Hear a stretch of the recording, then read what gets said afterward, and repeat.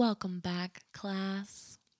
You know I'm a people pleaser when I feel as though I have to immediately apologize to you for how long that it's been. But it's me, Maria. This is the mymaria777 show. And baby, I'm back off sabbatical. I've missed you so much. And I really don't understand why I do the things that I do. If anyone knows, I guess it's you. It should be me. But I don't know why I've been so afraid to come back behind the microphone. I don't know if I'm afraid of you. I don't know if I'm afraid of myself. But as always, a little imposter syndrome here, a little disassociation over here, a great deal of strange, heartbreaking experiences. And, here we are. It's June 12th, 2020. What am I saying? 2023. And we're back, baby. Let's get physical. I have so many thoughts in my head, y'all. I don't even know where to begin. Word on the street is that the AI, hi Tyler, if you're listening, the AI scans like the first 20 minutes of something. I think it's more probably YouTube, and this is an audio only, so I don't know, but I've been told to kind of be easy, be breezy, like don't immediately cuss, and talk about some sort of wild rabbit hole that I'm not going to mention. And that way it scans the first 20 minutes. And if you don't violate anything, you're good to go. So I don't know. I have so much to tell you. I have so many stories to tell. It's so unfortunate that, so I have Zoom, and I have the premium Zoom for Maria for podcasting. But then I also have a work login Zoom that I do for court and shit like that. Hi, if you're new here, I'm Alalia. And I just, give you a little legal perspective with my black pill pragmatist, but also red pill romantic heart. Okay, anyways, there's no structure to this podcast. I'm an ADHD undiagnosed queen, and here we are, baby. Let's catch up. It's a catch-up party. Anyways, what the fuck was I talking about? Anyways, so there was a 107.0 episode that Cheney and I did together a couple weeks ago. And always, for absolutely no reason at all, I did not edit it and then chose to ignore it. And then my anxiety regarding the situation compounded for little to no reason. And I finally got on here to fuck with it. Oh, don't say that, Maria. Okay, I finally got on here to edit it this weekend, and come to find out, I guess it did not convert the way that it should, and I switched Zoom the next morning to jump on a hearing, and when I switched back, it said something about converting, and I said yes, and now it's nowhere to be found. And I'm so embarrassed, and it hurts my heart. Cheney and I told you all of these stories from St. Augustine and getting ghosted and blocked and all of this silly, crazy stuff that has happened to me.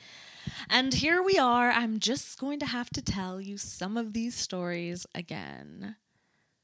Really, in my heart, for some reason, I didn't like that episode, and there probably was no reason for me to feel that way, but I obsess about things for no reason and ignored it, and it was probably great anyways. That episode is gone. This is 107.2. Here we go. That reminds me of an FM radio station back in the day. I think there was a 107.5 The River. I can't remember if this was Knoxville or Nashville now.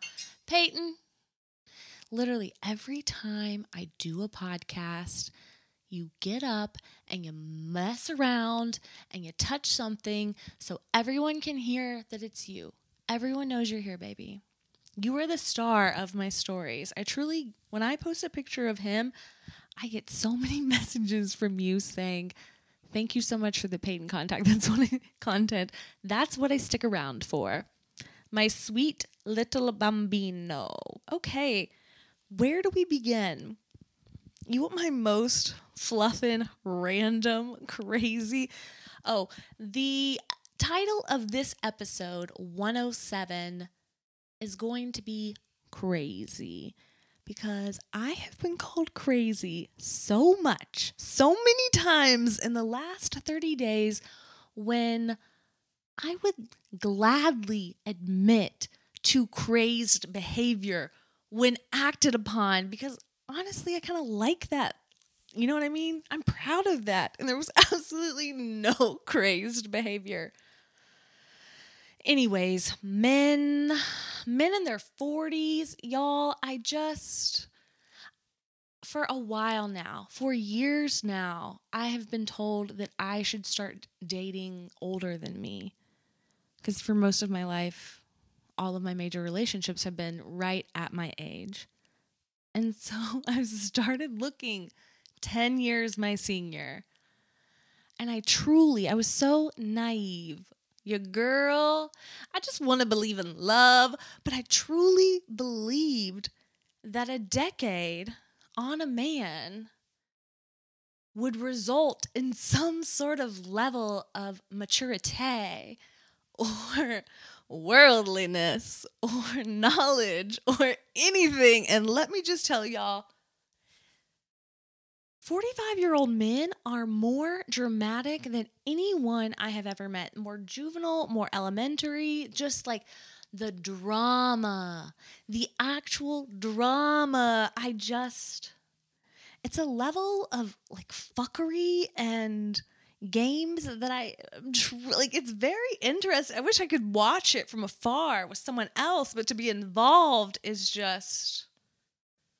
There is no difference, is what I'm saying here at the end of the day. And I don't want to be one of those people that says, oh my God, he's 45 and never married and never had children. There must be something wrong with him. Because but for my silly little marriage in 2012 that lasted to 2015, I would be one of those individuals that was never married and doesn't have any children. And here I am at 35, and there ain't a goddamn thing wrong with me. So I try to go in with an open mind and an open heart, and the universe keeps presenting me with just the most ridiculous life. Truly. Truly, truly, truly. But to go back to what I was originally saying, a crazed topic I wanted to. This is just like a literal dumbass thing that I think about that I should share with you because that's what we do here. This whole account, this whole podcast is my weird thoughts. Damn it. Come on. Okay. So my BFF Cheney, we're chatting all the time. I'm walking around. She's outside. And she calls me Snow White a lot because there are just birds talking all the time in Tennessee, in Nashville. Wherever I am, the birds are just going crazy, which of course, begs for a birds aren't real joke. But this is not what this is about, y'all. We can talk about that at a different time, at a different date, the irony and the satire of hashtag birds aren't real, but in a hypothetical in which they are, Cheney's always commenting on my birds in the background, especially when I record audio messages and send them to her when I'm walking Peyton in the morning. She's always talking about the birds. And so I was just thinking, in the advent of technology, in the advent of the telephone and the cellular telephone, and the idea of walking outside with your phone on speakerphone, if there are two individuals doing that cross country and the birds are in the background and the birds can hear. Like, I was just thinking about what an idea. Like, one day there was a man with a phone on the speakerphone, and a bird in Tennessee, like, heard a bird down in Florida. That's so stupid. But I just thought it was so interesting. Like, sometimes I look at Peyton and I'm like, what level of technology does he understand? You know? Because I've seen things before where they say, like, dogs have like a second or third grade level of understanding, and they can understand up to 200 words in their meeting, blah, blah, blah, blah. Like, me and P are simpatica. We are one. He understands me. He chooses. Ooh, shit, that was loud. I'm so sorry. He chooses not to listen to me, but the comprehension is definitely there. I just wonder sometimes, like, what does he think when I'm singing? You know? Like, is there a definition for the elevated tone of my voice and the sing-song manner that occurs? How did he realize I'm not yelling at him?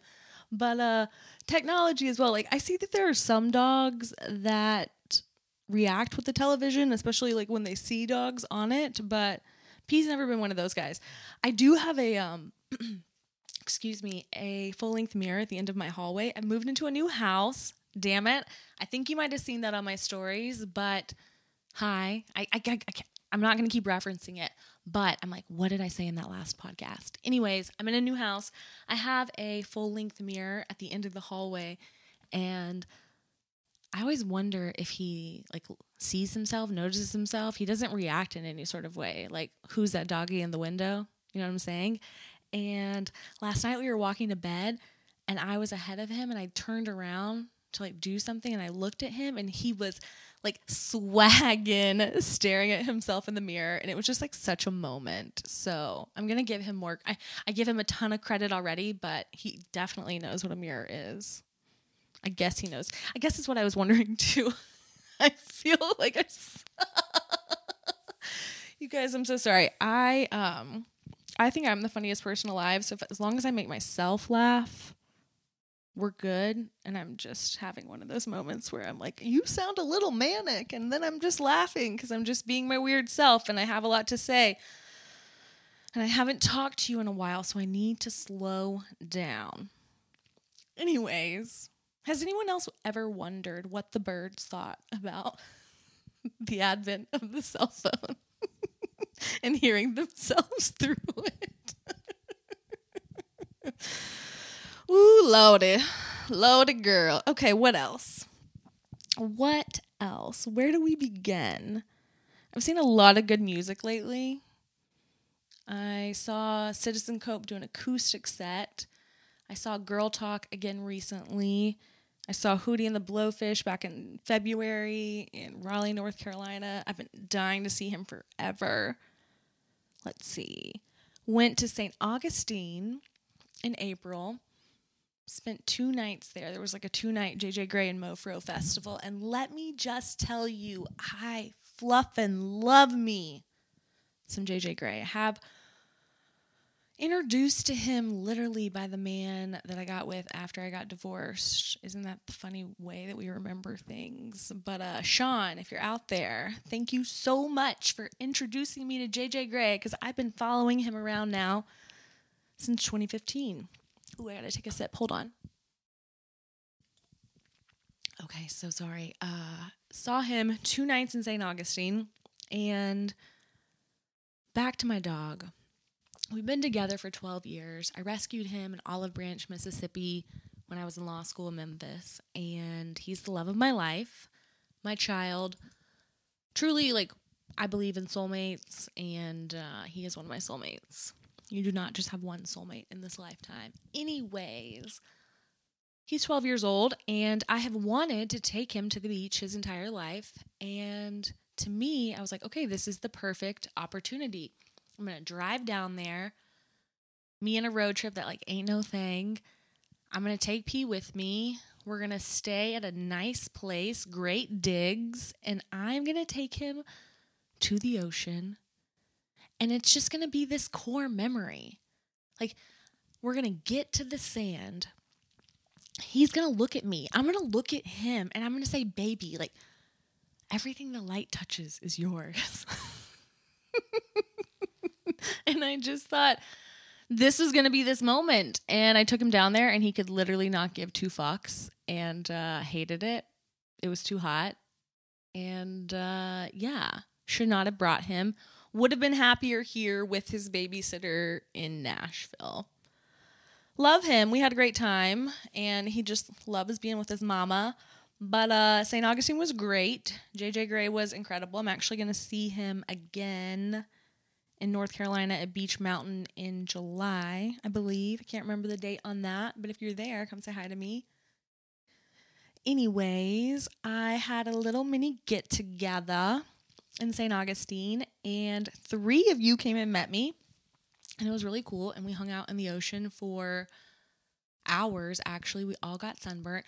I was wearing this like cute black dress that I purchased literally for the occasion, and like tits were out, don't get me wrong, but it was short-sleeved and long. I was trying to be like a little modest, but also showing the goods. Anyways, I got a farmer's tan from that Florida sun that I have not been able to shake since that time, despite going to the tanning bed, getting spray tans. The farmer's tan is still there. Anyways, it was incredible meeting the 3 of you. Cheney and her wife then came and met us, and we just had the best time. P and I came back, and I guess I'll just go ahead and tell this story. Since we're still getting into this 20 minutes, I don't want to tell, like, I could literally tell you so many stories right now about my love life, and it would go on for hours. And don't get me wrong, when I've said them before, y'all have liked them, and I got positive feedback, and you tell me to share them more because they're so fucking ridiculous. But I don't also want to, like, inundate, like, 1.5 hours just of that, because I know that some of you don't care. So this one's just funny though. Ooh, baby, I'm getting a little loud. Okay, I got a new mic on. Give me some feedback on it. I've been having issues with my other mic. If I have any audio files out there that are familiar with podcasting and boards and shit, like slide into my DMs. I would love to pay you to consult for me and tell me what the fuck I'm doing wrong and what I have all this like very fancy equipment that doesn't do what I want it to do. Anyways,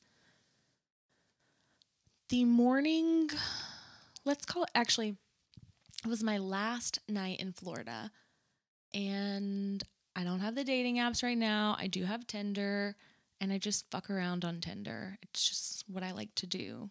Do I have any success on it ever? No. So I'm in St. Augustine. I pay for Tinder Premium so I can see my likes. And I'm going through my likes. And I see this man. And we're going to call him Big John. And he was just like every box I've ever had checked on a physical basis. Just from like judgment completely on Tinder. Excuse me.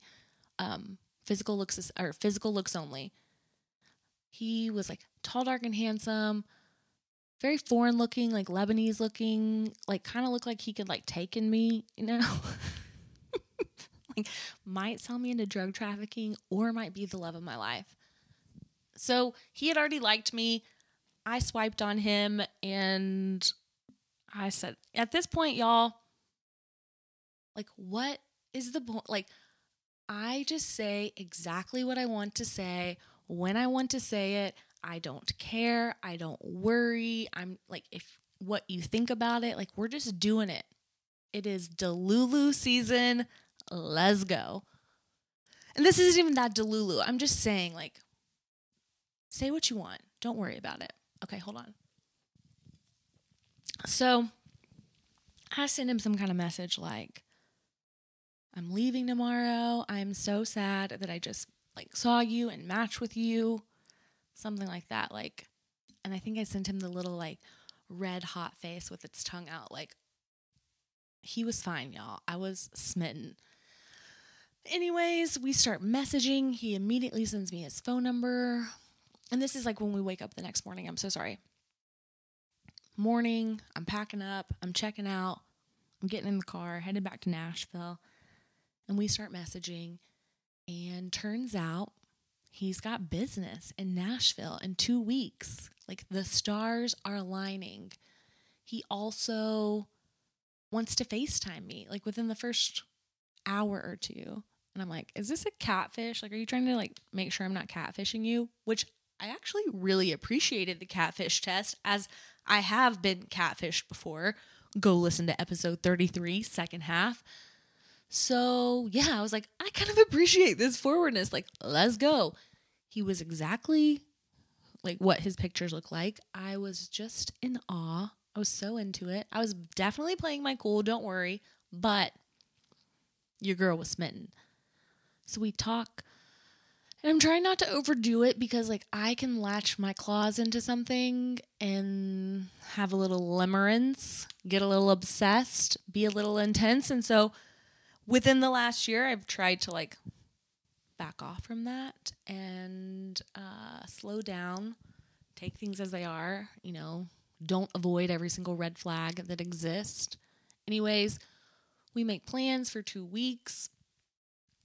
We talk, but we, like, don't talk a ton. I can definitely tell that, like, he thinks he's more intelligent than I am, but he's, like, on the right side of history and is unvaccinated. And, you know, some things you can just mold. You know what I'm saying? But there were, like, teeny tiny little red flags that I see now that I was just like, okay, you're dumb. We're just going to, like, I'm not even going to argue with you about this. It's not necessary. But prior to the time he was supposed to come in town, he tried to come in early. And, like, I was moving at the time. There was just, like, a lot of moving pieces. And so I said yes, and then it got bumped, and it got bumped. And then it just felt really weird. And I wasn't into it. And I didn't like the way that, like, he was talking to me. And we stopped talking. Anyways, like, 10 days go by. And he calls me every day. He texts me every day, like, please talk to me. And then eventually apologizes and was like, I can see what I was wrong about, and I endeavored to, like, communicate better with you. And I can't remember all, it's, like, not fresh anymore, but went out of his way to apologize, went out of his way to say, I will do better. And, like, went out of his way to say, like, you were correct about this. Like, this was definitely, like, not me keeping score at all, because I don't care about that shit. It was just, like, he went out of his way to say those things. And so I'm just like, okay, thank you. Appreciate it. Like, not talking a lot. And he jumps at this opportunity again to be like, I'm going out of town on Saturday and I'm leaving for 3 weeks, but I have to see you before I go. Like, I keep trying to, like, not think about you, but, like, something keeps, like, drawing me back to you. I'm sorry, blah, blah, blah, blah. Can I come see you? And I was like, yeah, sure, you can come see me, but I'm not going to be in Nashville. I'm going home to Knoxville. And he says, like, okay, I'll come to Knoxville. And hatches this elaborate plan to come. So it's like he's going to arrive Friday at, like, 1:30 or something like that in Knoxville. And so there's, like, a whole plan that then happens where I'm leaving Nashville, I'm driving to Knoxville, I'm going to my mom's house to, like, drop the dog off. I got to double back and get to the airport to pick him up in time. We're going to spend, like, less than 24 hours together, and then he's going to fly to Washington, meet his mom. He and his mom are going on a trip for 3 weeks all over Europe. Now, this guy, like, talks about, like, kind of, like, boast about money a little bit, like, a little too much to my liking, a little, like, new money-esque, you know, driving a G-Wagon, talking about the Four Seasons all the time. And I honestly thought he might be, like, he said he was an accountant. And you know what, like, the ladies that say they're accountants really are. But no, he felt like he was involved with, like maybe he was an accountant for, like, narcos or, like, drug traffickers, people that, like, did something wrong, like, wrong in some way. And I gotta say, like, I'm kind of attracted to that. Something's going on with my microphone. Hold on. I'm kind of attracted to, like, the bad boy. Like, Goodfellas is my favorite movie. Like, my family is Sicilian. Like, maybe they were in the mob. Maybe they were not in the mob. But, like, I am Henry Hill. Like, as far back as I can remember, I always wanted to be a gangster. So I was making all of this up in my head, mind you. Like, none of it could be true. But it just felt like there was something nefarious going on for his age and what he was doing, and he was traveling all over the world. What is going on with my mic? Hold on. Okay. So, all of that to say, he sends me a screenshot of his flight. So he's supposed to fly from like someplace to Jacksonville. No, hold on. He's supposed to fly from someplace to Atlanta and then Atlanta to Knoxville. And so he sends me a screenshot of the Atlanta to Knoxville leg. And then he asked me if he can stay with me. And I said no. He needed to get a hotel. And so he books a hotel. He gets the email and he sends me a screenshot of the email. Like, "Dear Big John, thank you so much for your reservation. Here's your reservation number." Like, again, you've apologized to me. You want to do better. You talk about how you're drawn to me. You plan to meet me because you can't wait 3 weeks to come back and meet me. You take a picture of your flight. You take a picture of your hotel reservation and you send all of this to me. So it's Friday morning. I'm busting my ass. I'm getting everything together because I've got to drive from Nashville to Knoxville, drop the dog off, and go pick him up by 1:30. And I'm just like trying to get it done. And our communication is kind of sparse, but he calls me on the way to the airport. He's texting me a little bit while he's there. And then I'm like in the car driving, thinking like the first leg of his flight should be beginning like right about now. And he hasn't said bye or anything like that. But again, like I don't know him that well. So I'm like trying to like toe this line of like what's appropriate, what's not appropriate. Don't be a psycho. Like just let it flow. Okay. Just let it flow. So I ask him, "Hey, when's your first flight leave?" Mind you, I don't ask a question that like I don't already know the answer to. So I've already looked at flightview.com. I've already seen that it leaves at 11:30. And so I'm waiting for him to tell me, and he texts me and he's like, babe, you're not going to believe this. Our flight's been delayed." I'm like, "Oh no." Like, you don't say. And then he calls me and he's like, "Hey, I don't know what's going on. They said it might be an hour. I don't know what I'm going to do." And so I realize that like none of this is real at this point, but I'm playing along. And so I'm like, "Well, do you think you're going to make your connecting flight to Knoxville?" And he's like, "I don't know. But there's a later flight. It gets in at 7:30. I think I'm going to go ahead and call American Express and like have them book it for me because I can't wait to see you." Blah, blah, blah bullshit. Okay. Mind you, there is absolutely no noise behind him. Now, I get it. Like you could have noise canceling headphones on, and maybe I need to practice that with somebody and see what it's like. But I couldn't hear a pin, a pin could have dropped and I would have heard it. It was so quiet. So to me, you're not on a plane. There would be all of this noise behind you. You would hear all these people behind you. He said he was in the lounge, and I was like, that doesn't even make sense. Like you wouldn't get on the plane, get off the plane, and then like go get on the lounge. You would just like sit there. If you were going to have to wait for an hour, they're not going to like re-tag people on there. So I'm like, okay, whatever. I'm just going to like keep playing this game. And he sends me, he's like, "I'm confirmed, booked on the next one just in case." And so then I asked him, I was like, "Hey, what was the flight number? What's your flight number?" And he sends me the one from Atlanta to Knoxville again. I'm like, no. What's your flight number out of the city that you're going to from Atlanta? Because I'm not going to blow that up. And he sends me a later one that leaves at 3:30. And I'm like, no, the one that you were supposed to be on. And y'all, after that, I never heard from him again. I called him once. I like texted him, I think, question marks a little bit later. I called him one time and I FaceTimed him one time. And I never heard from him again. Now, he was a little different. He had a Facebook and he didn't have any other social media, which I kind of understood because he had 2 siblings. They have kids, family. Like, I think a lot of stuff is shared there.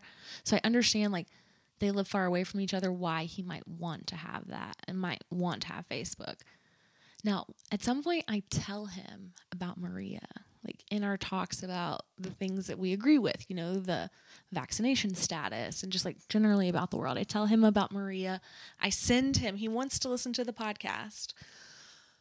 I send him, you know, I send it on Apple. He never really says anything about it. So yeah. Oh, anyways, Saturday morning, I wake up and I get on Facebook to like look at his profile because he posts on Facebook a lot. Like all of his travels, like lots of pictures, like the typical like Karen mom. My mom posts on Facebook all the time. But everyone who still like does that all the time, like that type of person, like that was him. Like he was really, really fucking hot, but he posted on Facebook all the time. Anyways, I go to look at it Saturday morning to like see if he met his mom, if he's in DC, if he's on his way off to this like alleged 3-week vacation he's going on to. And y'all, he blocked me. So I go to text him and I'm thinking, okay, I'm probably going to be blocked here. And I'm not texting, I'm like not mad. I just want to test it and see if I'm blocked or not. So I sent him a message that says like, you are the strangest person I have ever met. But I backed that up because we didn't actually meet. And I said, you were the strangest person I have ever encountered.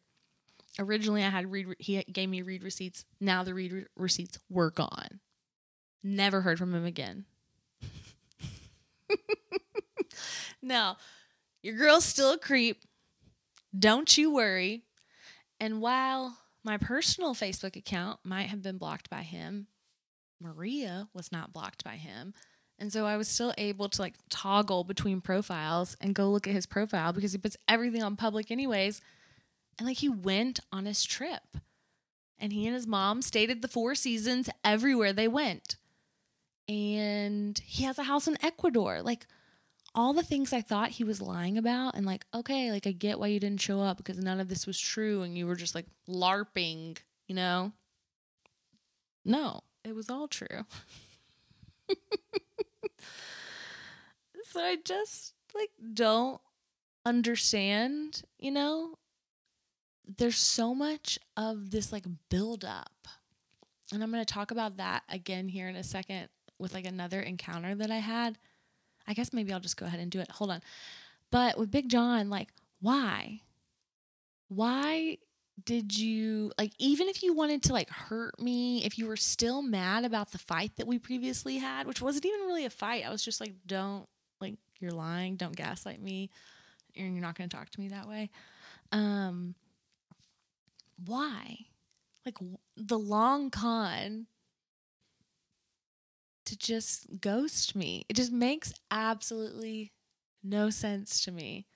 Like, why would you book the flight? Even if like you had the type of like abilities on Delta to, you know, cancel the flight and not incur any sort of penalties, you know what I mean? Like it's either a transaction on your points or it's a transaction on your card.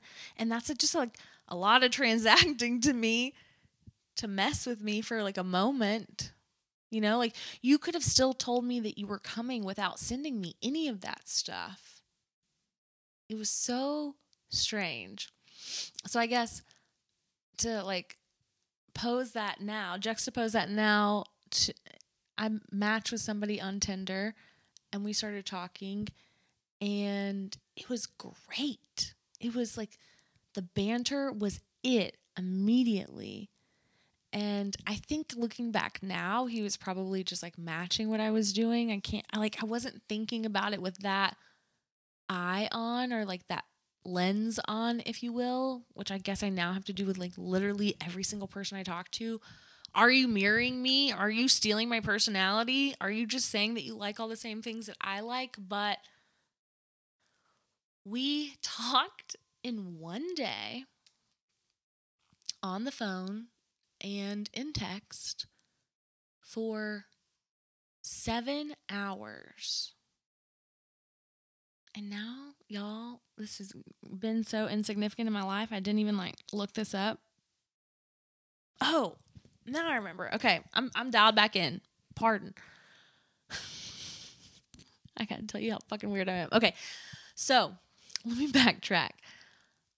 Like I told you, I pay for the likes on Tinder. And sometimes I fall asleep with my phone in my hand. It's a bad habit. Happens on the couch a lot. And oftentimes I'm watching some sort of video and I will literally wake up and my thumb is pressed down on the phone and it's been holding this video the entire time. It kind of scares me because sometimes I wonder if like this is how the AI like downloads into our consciousness. That's a different discussion for a different day. All that to say is that sometimes when I fall asleep, I wake up the next morning and I have matches that I would have literally never swiped right on. And so I think sometimes it happens like when I fall asleep and I'm moving around with my phone open on Tinder like the dumb bum that I am because I'm just horny and I want to get laid. But I never actually do anything. Oh, Lord. So I wake up one morning and I have swiped right on a profile that just has memes. And normally I would never do that because rule 1 of Tinder from the eye of the divorce attorney is you're married, you're hiding something, you're not supposed to be here. So I immediately was like, okay, are you married? And he said no. And I had nothing else to but believe that. And I looked at the memes and like the memes were kind of fire. And so we start talking and it's this like very quick wit, banter, good conversation in text. We just roll. And we start rolling, y'all. And we talk for 7 hours that day between Tinder application, eventually asking for my phone number and texting, and then getting on the phone. Now, red flag immediately. And again, episode 33, I have been catfished before. I inquire about why are there memes? Why are there no pictures? And so the story went that he has never been on a dating website before. He's joined the trifecta of applications and he's very overwhelmed. He's worried about his employer. And so he just thought, I'm going to put these memes up there. I'm going to see what kind of likes I get. I'm going to like take this slow and then I'll share my picture with like the people I decide to talk to. And I, again, am trying to be understanding and empathetic, and I just have gotten myself here, and I didn't mean to, but I'm just rolling with it. So I'm okay. I like this conversation. We'll keep chatting. We chat and we chat and we chat. And so it's nearing the end of the night, and I need to go to bed. And I'm like, okay, well, I have really enjoyed this conversation with you. I look forward to hopefully speaking with you tomorrow. When should I expect to see your picture? And it got weird. And then when I was like, okay, if you're not going to show it to me tomorrow, then like, what is can you say like, it's my employment, it's this, it's that, I'm apprehensive. Like, what is the reason? And then like, when should I expect to see it or meet you? And it got weird again. And he was like trying to like make it this weird fight argument. I'm like, dude, I don't even know you. I'm not arguing with you. I'm not fighting with you. Like, you're either going to send me a picture of yourself or you're not. We're either going to like speak maybe sometime in the future or we'll never speak again. Like, it just is what it is. You might be new to online dating, but like this is what people expect. And so I was just getting to a place that I didn't want to be, and I got off the phone, and then I never heard from him again. And so with both of these people, Jason and Big John, why? Like, why Jason? Why if you are married and you're hiding behind this like a veil of memes, like, is it the emotional connection? Is it validation in some way of like your personality? Is it just pure escapism? I don't know. I just think it's so interesting the way that we LARP. And if you don't know what LARP means, it's like live action role play. The people that, LARP, cosplay, dress up, act this way, get online, all the different things that we do. I just, LARPing, it's so interesting. I'll tell you one more story and then we'll get into some substance because I don't want to talk about this forever. But in the interim, I went and saw Gary Clark Jr. at Red Rocks a couple weeks ago in May. It was incredible. Had the best time. Highly encourage anyone that's out there. I'm a music girl. I'm a live concert. I love going to concerts. I love live music. I have gotten to a place now, like my mom and my best friend and I, we do it all the time. We travel for concerts together, and that's one thing. But when I'm by myself in Nashville or going on these trips, I honestly prefer a concert solo. I used to be I still am a hopeless romantic, don't get me wrong, but I used to be this person that would buy 2 tickets with this hopelessly romantic dream that I'm either going to meet someone right before that wants to go with me. We're going to have this great weekend together away, or I'm going to meet someone on my trip on the way there or once I get there, and we're going to have this magical moment and they're going to want to go to the concert with me. And it just never pans out that way at all. And so this time to Red Rocks, I had 2 tickets because my best friend was supposed to go with me and then she backed out on me at the last minute. That's the only reason why I had 2 tickets this time.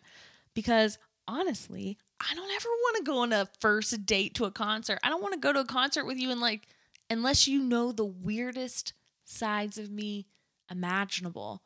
Because I don't want to feel weird. I don't want to be apprehensive. I just want to be able to be myself. And that's definitely not on a first date, Because sometimes being myself is just standing there a little mushy and high, drinking my soda water and just vibing, not dancing, just standing there watching it. I just want to be weird by myself. And I've decided that concerts are a great place for me to do that.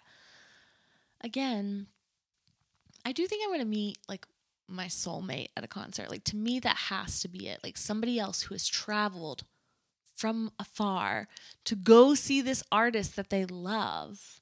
There has to be the male version of me doing it.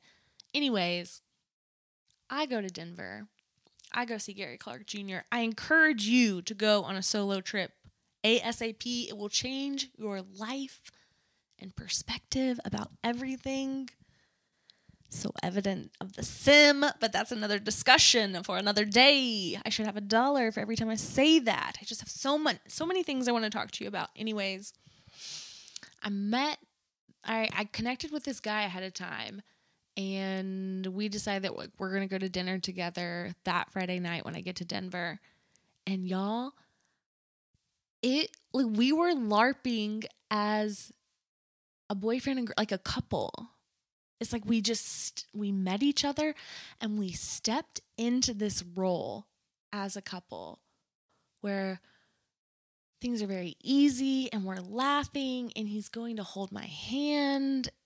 And I literally have just met him, but we slipped into this role so well for a number of moments. And then at other moments, it was just oh my God, how did I get here? Get me the fuck out of here.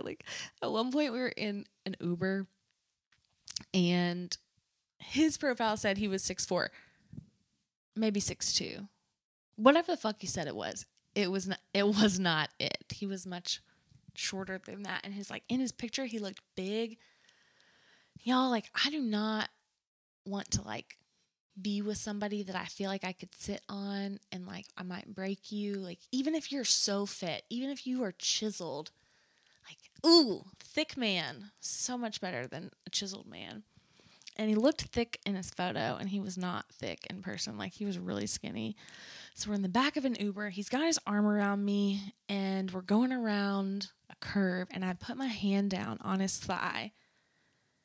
And I'm a thick girl on the thighs, on the bottom half. And so I got, again, thick thighs. And so I put my hand on his thigh, and my hand, like, squeezes in. Like, his thigh is just so skinny. And I have small hands, and I just immediately am so turned off.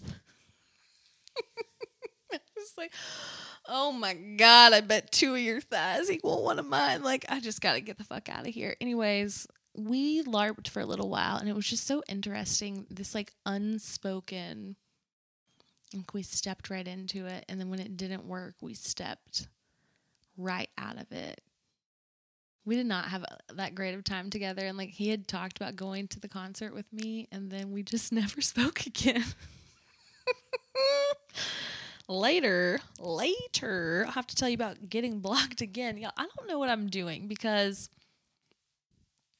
I swear the last year especially, but really the last 2, 3, I guess really when I started doing psychedelics and, like, really started working on myself, I feel as though I am putting out, like, the most pure of intentions. Like, I have the purest heart, and I still think I'm the gangster, and I still kind of root for the villain sometimes, and I think that I'm the villain sometimes. And I know that probably doesn't make sense. You either get it or you don't get it with, like, my pure of heart. Like, I want to be the bad guy sometimes, but I also have the most pure heart and the most pure intentions.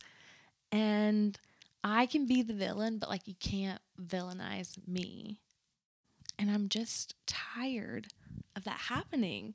When I go in a very uncrazed way, as we might discuss later, and I'm just trying to love, and people don't like it. I feel like I'm a mirror. And I guess that's true for all of us, that you get into relationships and everything is a lesson and everything is a test from the universe, in my opinion. And so it's so interesting for me to be, by no means am I healed, by no means do I know what I'm doing, or do I even know what I'm saying, but I'm just speaking from my own heart and my own experience, and I'm not grown, but I have grown, if that makes sense. And so through my period of growth, I can see where I used to be. I can see so much. And it's so interesting to me to be with somebody, whether that's in a conversation or a friendship or a relationship, and to see yourself like a couple levels ago. To see, like, that unhealed version of yourself that used to exist. It's so interesting. And I used to experience this, 2015-ish, and I didn't know it then. I was going through things, and I would be on, like, one side of it in one part, like in one relationship with an individual, and then I'd be on the other side of it in another relationship with an individual, and it was just like, oh, wow, like, the universe is really so chess-like sometimes, just like a move for a move, but I don't know. So I don't know where I was going with this now, but I guess to have perspective, whether it be just like an inch of perspective, is still evaluating things at a different angle than you did before, in a different way that you did before, understanding the world differently, and to see that projection from the person that you want to be with. It's just so interesting how I can look at somebody and I can see where they're struggling, and then I can see where I'm struggling in those same ways. And that identification process for me is becoming very easy now. Whether or not I actually choose to do something about it or heal in my own way is a different discussion. But the ability to recognize, like, sometimes I'll start a relationship. Like, I've had a crazy story I'll tell you later that ended up with, me wanting to title this crazy and being called crazy with this relationship that I had with this person I call Ray on here, that was really so brief in time. It was 6 weeks last summer, and it's taken me a year to like shake loose of it. And I still don't know everything that I was supposed to gather from it, but I was in that position where I felt like a mirror, and I could see myself, and I could see like all the things I thought I knew, like like how smart I thought I was, and all like the things I needed to work on. I could see that in him, and I thought to myself, like, wow, the tables have turned, Look at me with this like inch of perspective. Like, I was so excited in the sense that I was like, oh, like this is how like you grow and you learn, like I get to show this person like what I've learned and how I've healed, and like, let me give you like the cliff notes, you know what I mean? Because like, these are all the things I did wrong. And like, it was almost like exciting to me to see, but then for that individual to not be ready, to think you're crazed, to not understand anything, not even want to, it's just so interesting. So it's like to get that door just like slammed back in your face. And for him to now have blocked me, which we'll talk about later. It's interesting. And I know I say that sometimes. It's such like a probably commonly used word on the show, but sometimes things are just like, there's no other way for me to describe them but interesting to consider and fold and break apart and put back together. I don't know. Like this idea of blocking, which I want to explore later. But the way I'm like learning to process that, because I say like in one moment, I could literally not give two shits about what you think about me. Could not care. I guess this is like my water and my fire. My fire could not care. Like, that's so great for you. Please, like, go loosh somebody else. You mean nothing to me. Like, your opinion is that of likely what I would consider an NPC, and you're just an obstacle trying to bring me down. And in this other moment, my water can just feel every single feeling in the world about that, and being kind of like, I'm an anxious and an avoidant attachment. And I don't know. Everything is a lesson. So I really don't care. And that's the other interesting perspective. I feel like some of you feel me with this. Maybe it's a little imposter syndrome, and then the rest of like a God complex. So like in one moment, I know I'm like the coolest motherfucker that these men are ever gonna meet. And I love myself. And I know I'm a unicorn seeking unicorn. But then in the next moment, I'm just like, second guess everything in the entire world. I don't know. Anyways, where were we? Blocked on blocked on blocked. So much LARPing. Oh, just to like wrap this up real quick before we move on. I think I had like a seizure recently on the plane. It was so strange, y'all. So strange. I will admit, I went from Nashville to Denver to Morrison, where Red Rocks is. That's like a big difference in elevation. So I like went up and I went down in a 48-hour period of time. So there's that.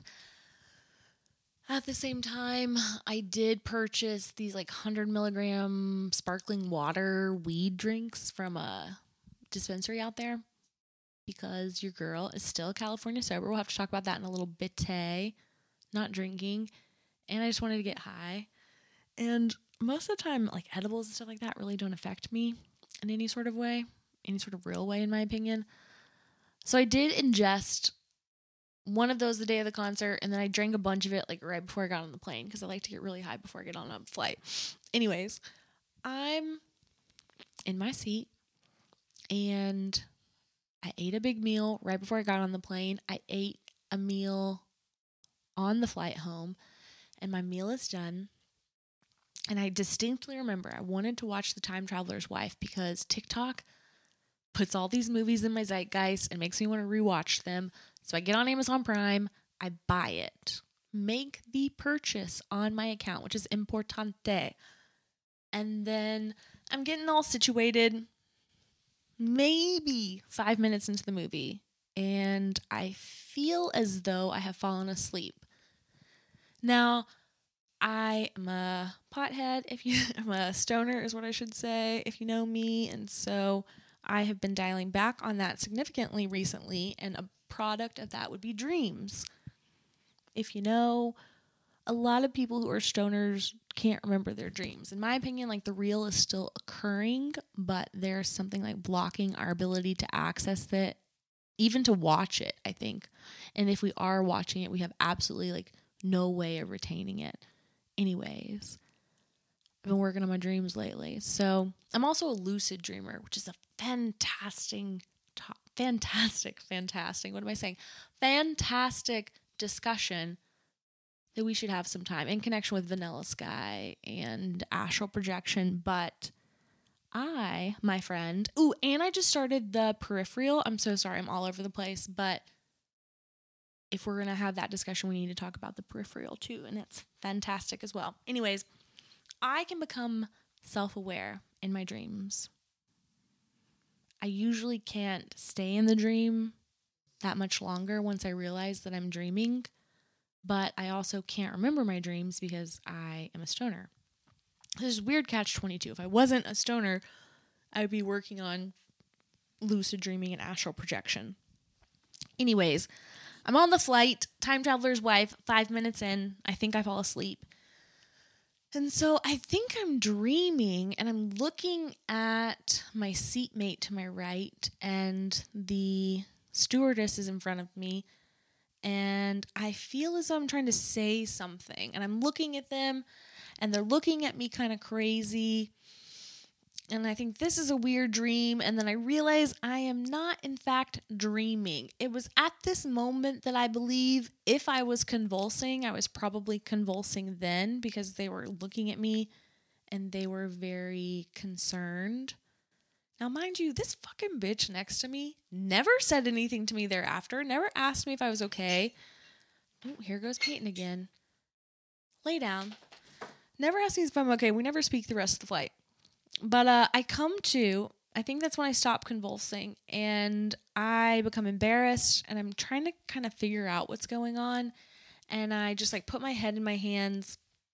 At the same time, I have terrible stomach things going on at this time, and it hurts so bad. I normally have IBS. I go through waves of this often, so I'm familiar with it, but it's crazy. I'm sitting in first class, our bathroom is broken, and there's one in the back, but I think to myself, like, I can't even risk it. I can't even get up right now because I would have to wait in line, and, like, I'm just going to have to sit here and breathe through this and be in, like, terrible pain. I can't stand up. So they go and get oxygen for me, and I breathe oxygen the rest of the time. I feel fine. I walk out. I drive myself home. Really strange. No, like, again, I wish I should have like asked the woman next to me, I guess, but maybe she was really freaked out. I don't know. I get home and I'm just so tired and so beat and I feel so weird.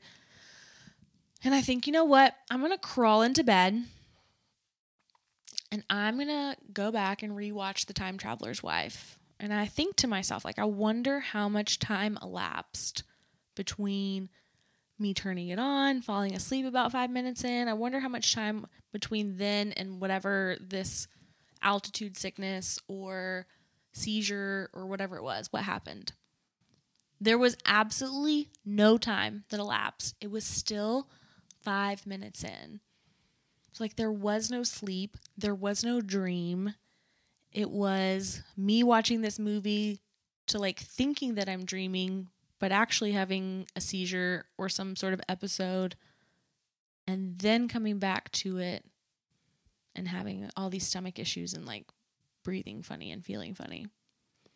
I talked to, like, a bunch of people. I put it on my stories, and, like, I have a client that has seizures, and he said that the dreamlike state and, like, the stomach issues were, like, telltale signs of it, which was kind of scary because, A, I don't go to the doctor and have no plans of going to the doctor, and he told me I shouldn't go to the doctor because they might try to take my license away.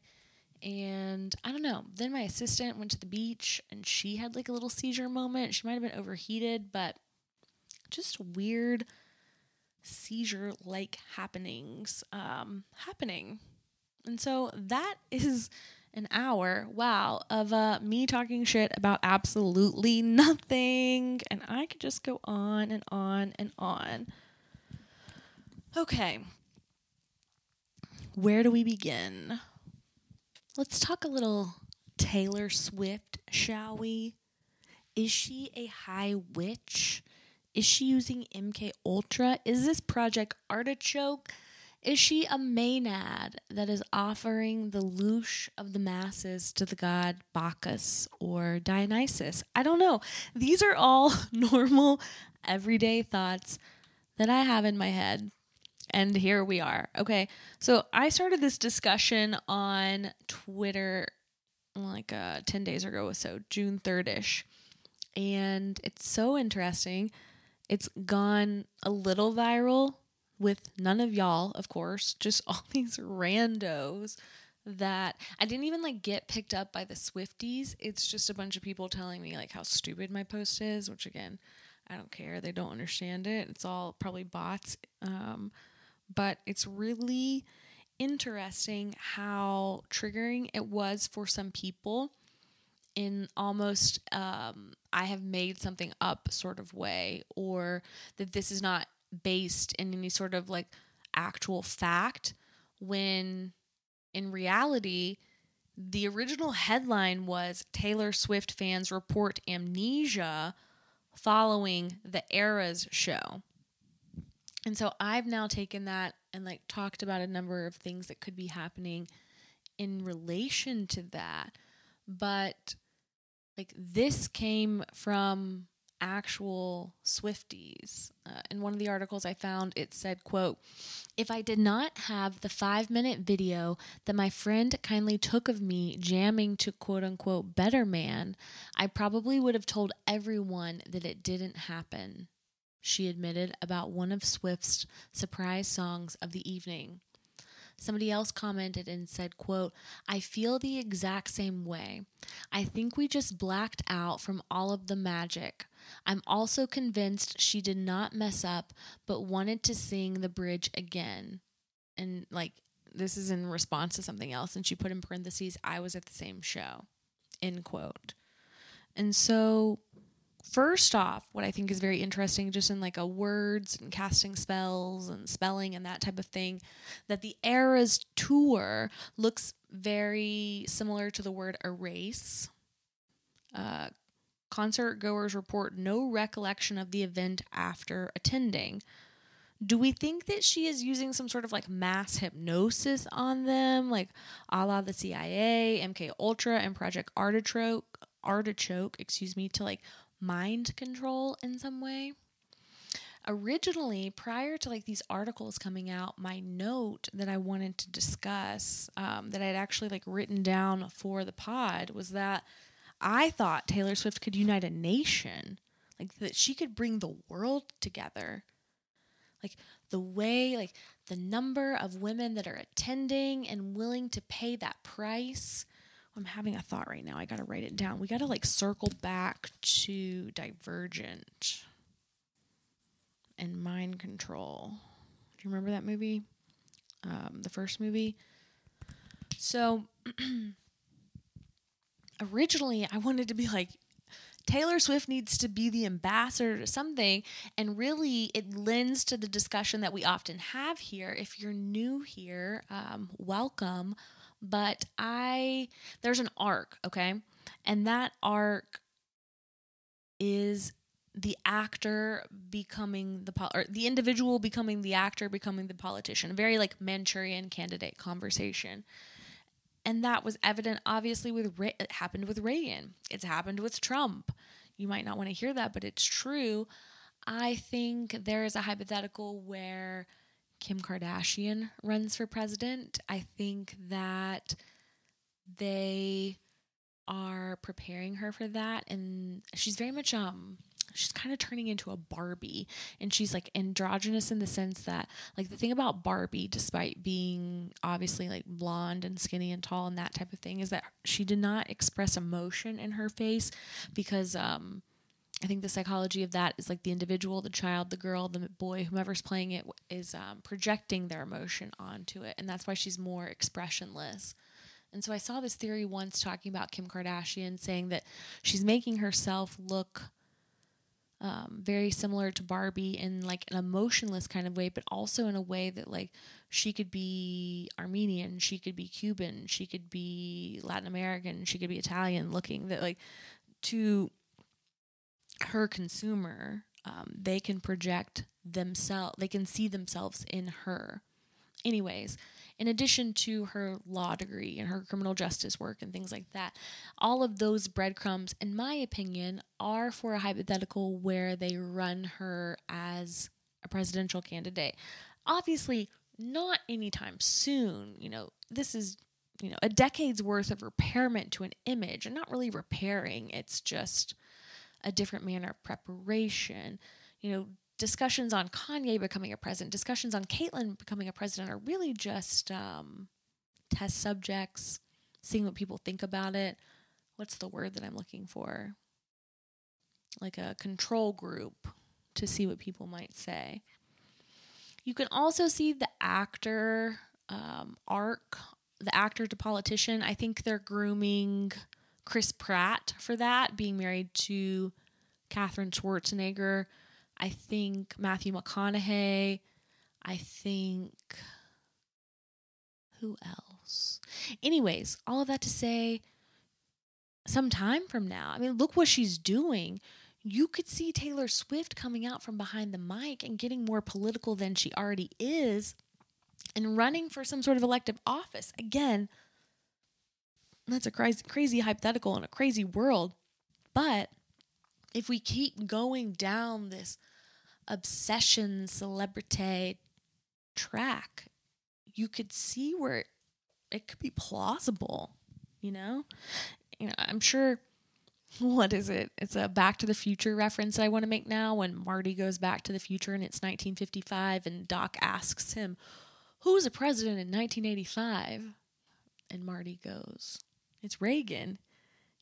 And Doc goes, the actor? Like, it's like you would never believe that in 1955 that Ronald Reagan, the actor, was going to become president. So I get a lot of flack for that sometimes, the Kim Kardashian take. But I'm like, if you don't see it, then, you're not invited to this table, And again, not to saying that it necessarily would occur. You just have to be open to the hypothetical, my love. My little lovey-dove. That's what I call Peyton all the time.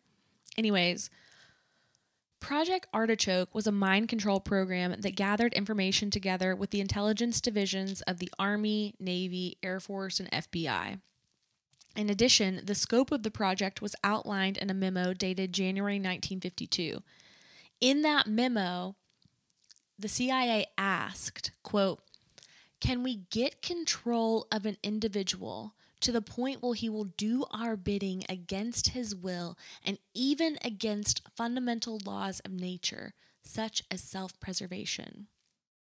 I mean, you immediately consider MK Ultra. I mean, my mind in that context goes to Jason Bourne, where they break these. I mean, obviously that's a movie, Maria. Yes, I know. But again, if you're new here, I like to use movies as visuals so you can see and think about what I'm talking about when I talk about it with you. But I immediately go to Jason Bourne.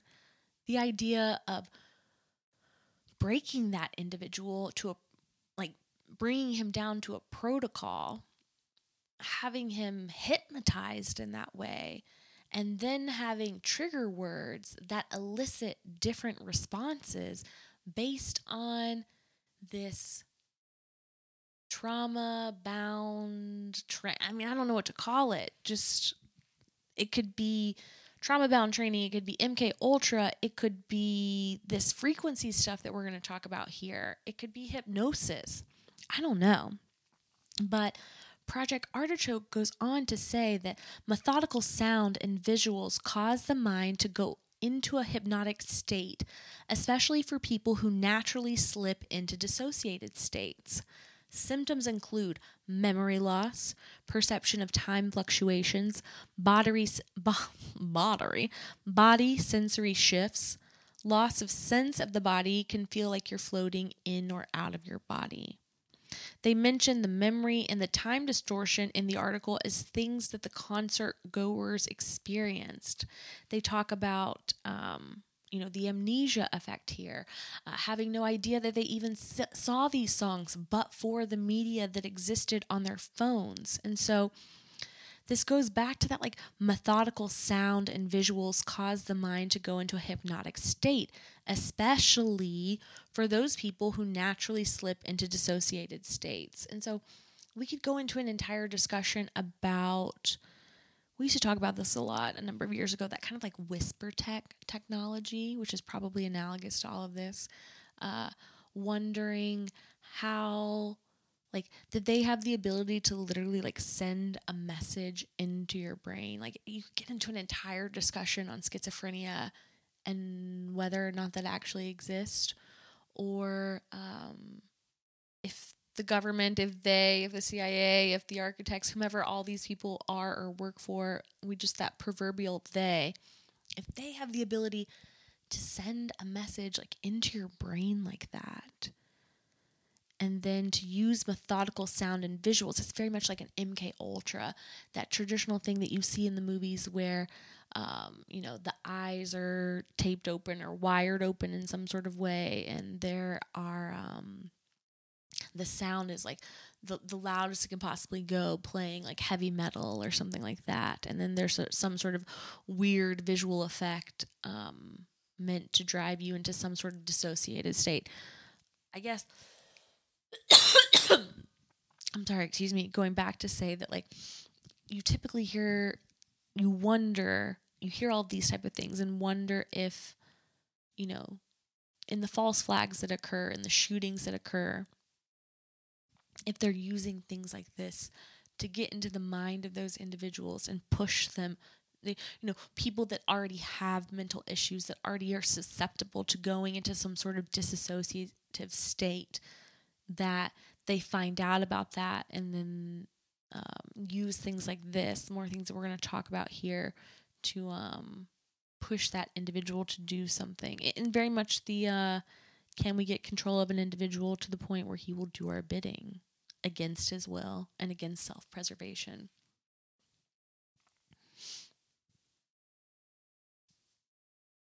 The definition of mass hypnosis would also include this kind of this use of methodical sound.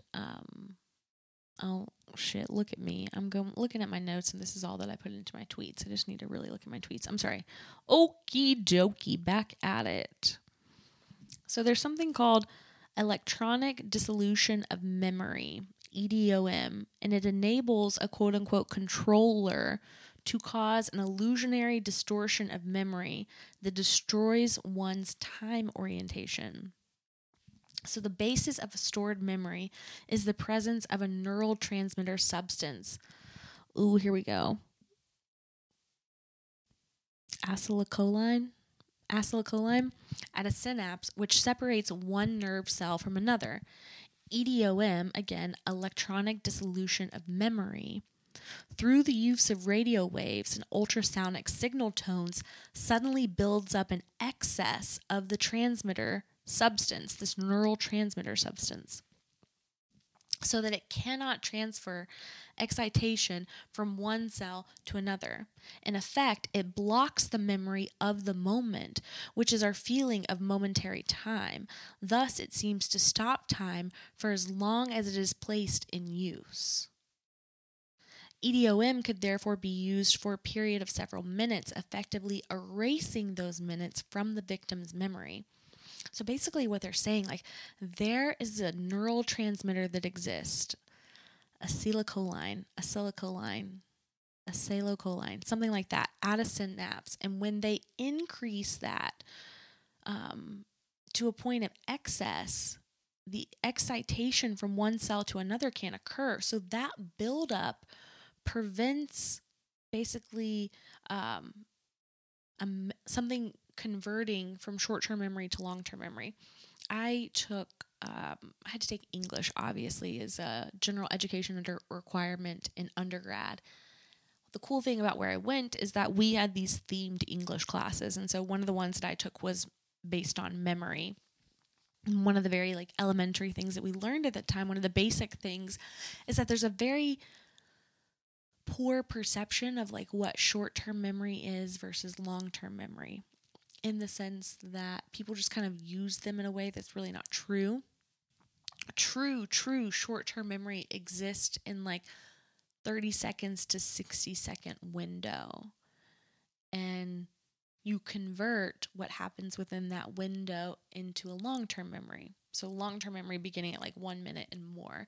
This conversion has to occur in order for you to retain the long-term memory.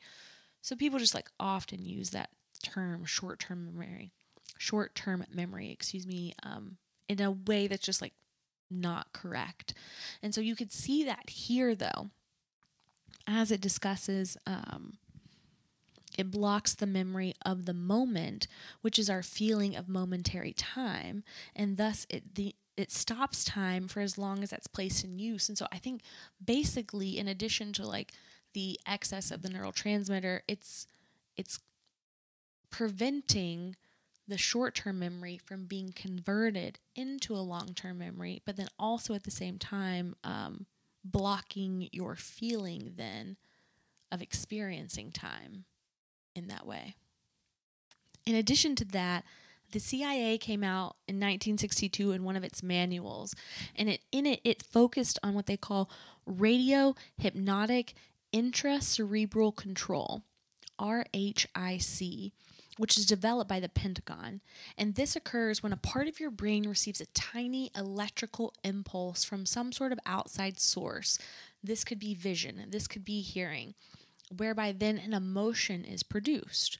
For example, this would be anger at the sight of a gang of boys beating an old woman. That same emotion, that same range of emotions of anger can be created by artificial radio signals sent to your brain by a controller. You could instantly feel the same white-hot anger without any apparent reason. RHIC, radio hypnotic infracerebral control, is used as a tool for control of individual human behavior that involves the application of post-hypnotic suggestion triggered by radio transmission. Meaning that it refers to this reoccurring hypnotic state, reintroduced automatically at intervals by radio control. An individual is first placed under hypnosis, either with his knowledge or without it, by use of some sort of narco-hypnosis, which can be brought into play under many guises, like a concert, for example. He is then programmed to perform certain actions and maintain certain attitudes upon radio signal. The signal is practiced while he is under hypnosis to teach him how to respond. Basically, it's setting some kind of trigger up. He's programmed to perform certain actions and maintain certain attributes or attitudes upon a radio signal. It's like in this hypothetical, like what will Swift's trigger word be? Certain behavior can therefore be quote unquote played over a period of days or even months. Reintroduction can be instituted by the same procedure to continue the control for an unlimited time. Both of these things, RHIC and EDOM, go a long way towards providing an earthbound rationale for alien abductions as well, or at least certain aspects of them. For example, the phenomenon of quote unquote like missing time is really no longer mysterious if you think about it this way. Abductee implants, both intracerebral and otherwise, are explained.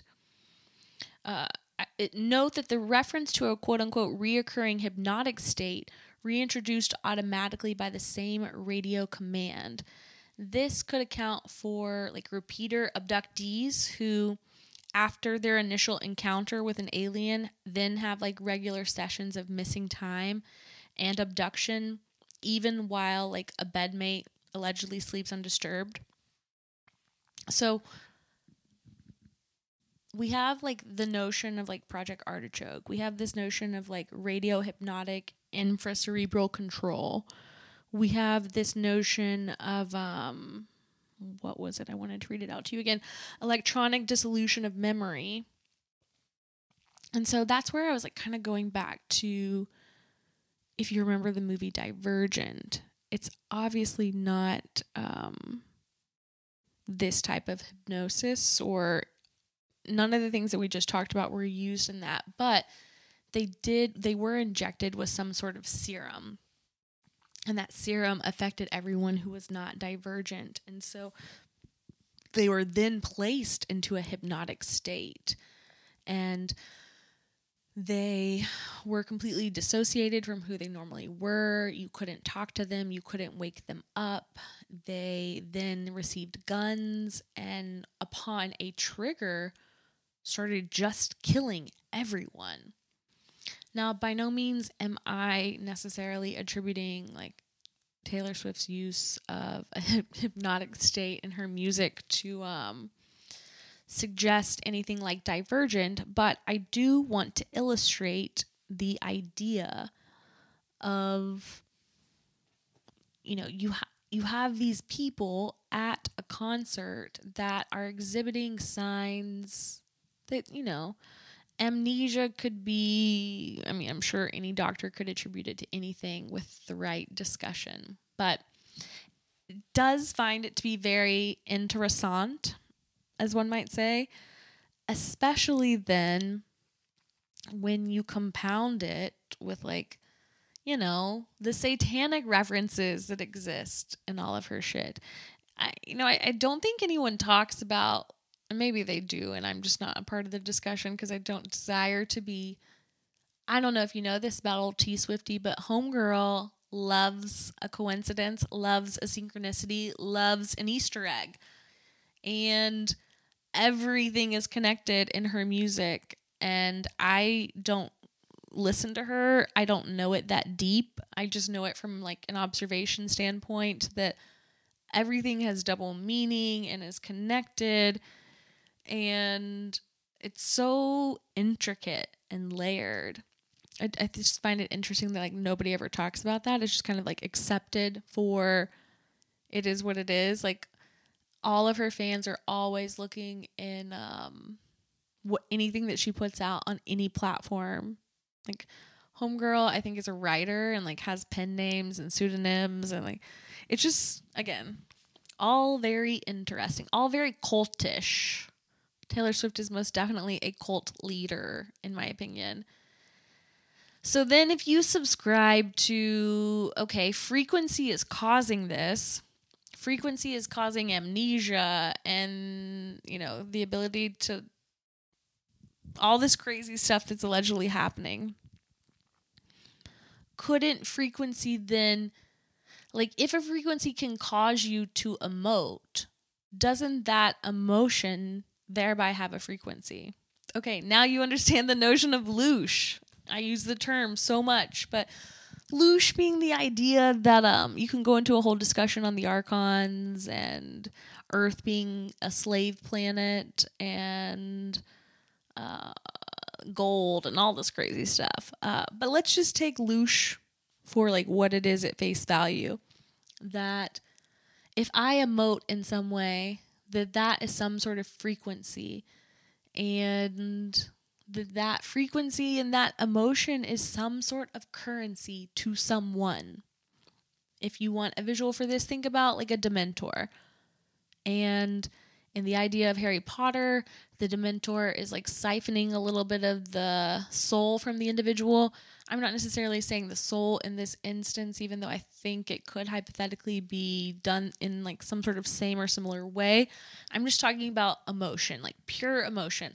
Love, hate, fear, lust, all of them having a frequency, all of them being palpable in some way, tangible in some sort of way, and there being some mechanism or individual or corporation for that matter or entity that uses Loosh in some way. I don't know exactly how it's used, where it's used, what it's used for, but it's there, it has value, it exists, and to me it all boils down to Loosh. So, you have thousands upon thousands of women just looshing themselves, for lack of a better term, emoting and screaming and crying. Every like range of emotions in the book that exist, they are giving to Taylor, and she is lapping it up. Okay, so loosh might not be the term that you like, and it might sound silly or juvenile in some way, but I didn't coin it, somebody else did, so it's what we're going to use for the time being. So my question is, one of many questions I have is like, I generally ask, like, what does it mean? Where does it go? Like, what do they do with it? But homegirl, like Taylor Swift, what is she doing with all of this loosh? Okay? So now, if you've ever seen True Blood, I want you to think of, and I need to look and see what season this is because I know y'all are going to ask me and want to watch it. But, okay, there's True Blood, and it talks about fairies and vampires and werewolves and shapeshifters and everything in between. Okay, it's True Blood. Season 2, Episode 4, Tara's Birthday and Marianne's Incantation. So, in True Blood, they have all sorts of monsters and things like that. In Season 2, Episode 4, Marianne represents a Maenad. Okay? And I've never forgotten this. I actually think of this scene all the damn time, y'all. Because she comes into town and she starts having these like frenzied parties. And in the show, the clip of this I have somewhere on Instagram on the Oracle 333. In the television show, she's always throwing these parties and people are eating and drinking and they're sexual and they're dancing and they're grinding all of each other. Like it's always this like very intense moment.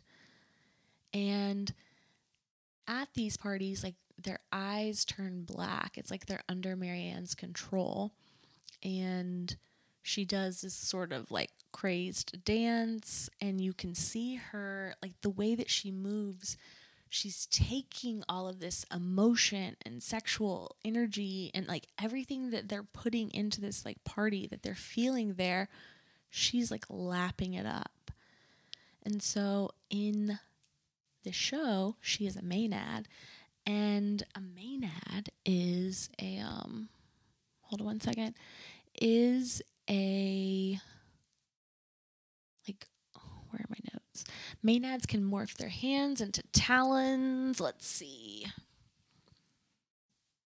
So there are two gods. There's the Roman god of Bacchus, and then there is the Greek god of Dionysus. Now, the Maenads, were known in Greek mythology, and they were the female followers of Dionysus and the most significant members of the Theasis, the guards Ratune. I don't know if I'm pronouncing that right. Their name literally translates as the Raving Ones. Let's see. They were often portrayed as inspired by Dionysus to get into this state of ecstatic frenzy through a combination of dancing and intoxication.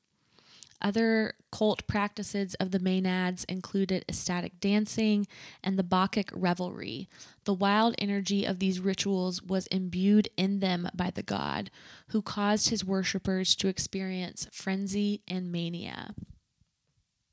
This ecstatic worship was accompanied by music and the wild yelling of the participants. According to scholars, the goal of this ritual was to induce a frenzied state in which the worshiper could become closer to Bacchus. This style of worship was observed in festivals such as the Bacchanalia of the Romans. According to the Roman author Livy, the Bacchanalia festival was only open to women, and it lasted for 3 days. The festival was held in strict privacy, and the attendees were bound to secrecy. Scholars believed that the Bacchanalia served 2 types of religious purposes. The first was as a public celebration and a platform to have plays, but the second was that of release and revelry through frenzied ritual. So, to me, this Bacchanalia, Bacchananalia, I don't know if I'm pronouncing that right. This is what is portrayed in a different form in True Blood when Marianne is having these parties. This is her Bacchanalia, okay? And so it's this 3-day party that only females are invited to. And so I found that interesting, and it reminded me of Taylor Swift. It reminded me that I had seen that she was having 3 nights of performances in the cities that she was going to. And so I went and I looked at the Eras Tour. And while it does span a great deal of time, more so than the dates in which I'm about to give you, what I found interesting is that she spent 3 nights in each city from March 31st, 2023 until June 4th, 2023, a period of 66 days. Taylor Swift, in my opinion, is she's hosting her own Bacchanalia festivals, open only to women and lasting 3 nights each. And so what I didn't hit on that well, but I'm going to reiterate it this time, is that Taylor Swift aside, you know me, I love live music, I love concerts, I do this all the time by myself. And every single time I go to a concert, I think of the Maenad. I think of Marianne and True Blood, and I think of Dionysus because I'm mostly go to these things by myself, and so I'm always kind of wandering around doing my own thing, in my own world.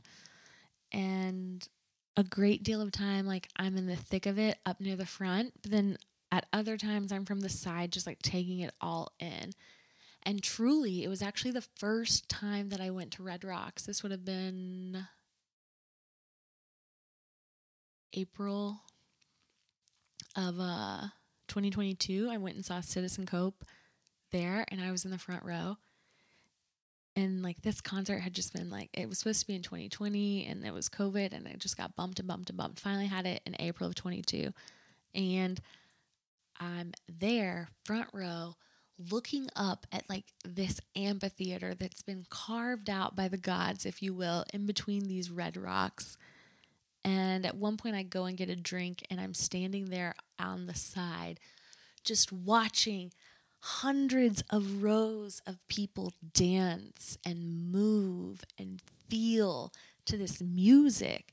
And I've always thought of it as this I make this like Maynard, Marianne, True Blood reference, but it was really in that moment where I saw that, and I always then like go back to those thoughts and I think about it and I watch all of these people dance and loosh, and it feels like this frenzied Maynard party that's an offering to Dionysus. And so finally now coming full circle, like hearing all of this stuff about Taylor Swift, and now like reading more, like it was such like I delved into the thought, but I didn't delve like this deep, if you will. And I wasn't like making these connections, but like I always think about that every time I go to a concert, and I'm kind of like looking up into the sky, even though obviously like I have no ability to observe loosh or the frequency or anything like that.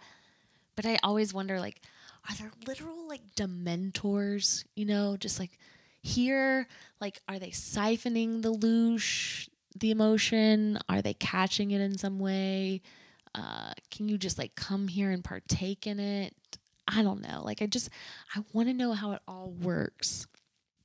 And what I also want to know is like, I don't understand like to whom it is all offered and to like, what does it all mean? Okay.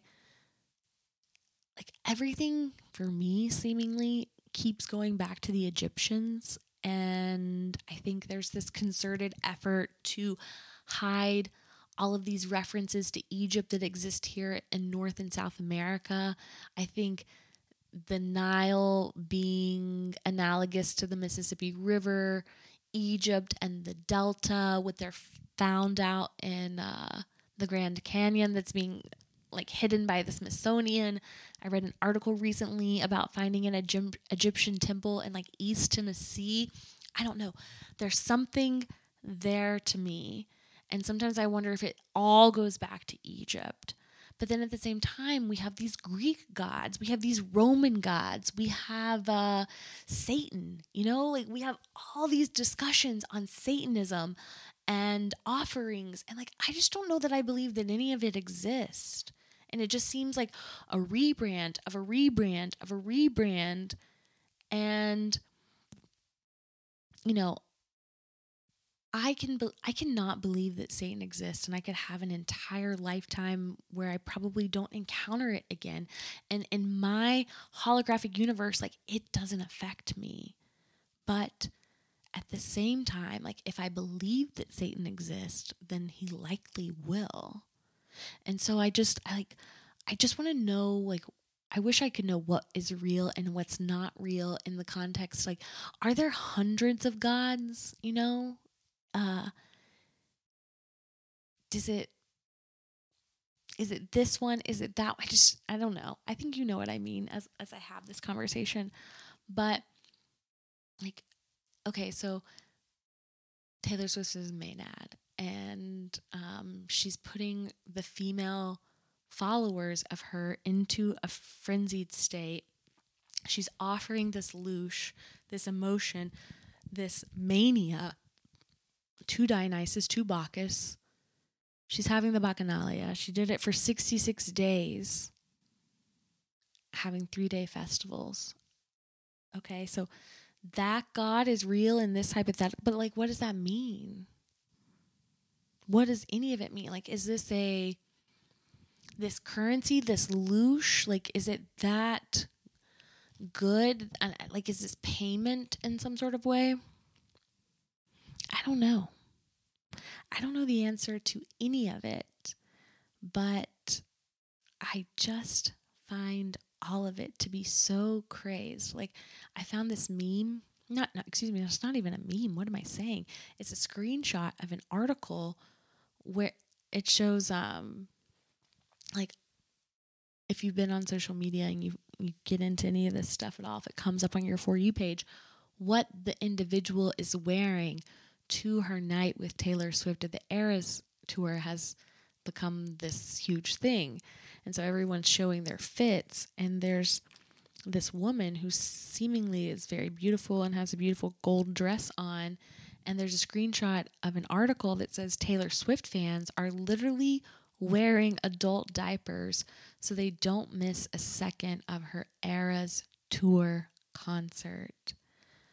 Now, in addition to all of this shit, I generally have observed, again, going back to the Bacchanalia, like the frenzied, manic state that these people are in. Like, again, I think I said this on my stories. I go to upwards of 10 concerts a year. Like, I am a concert junkie. Like, live music is my thing.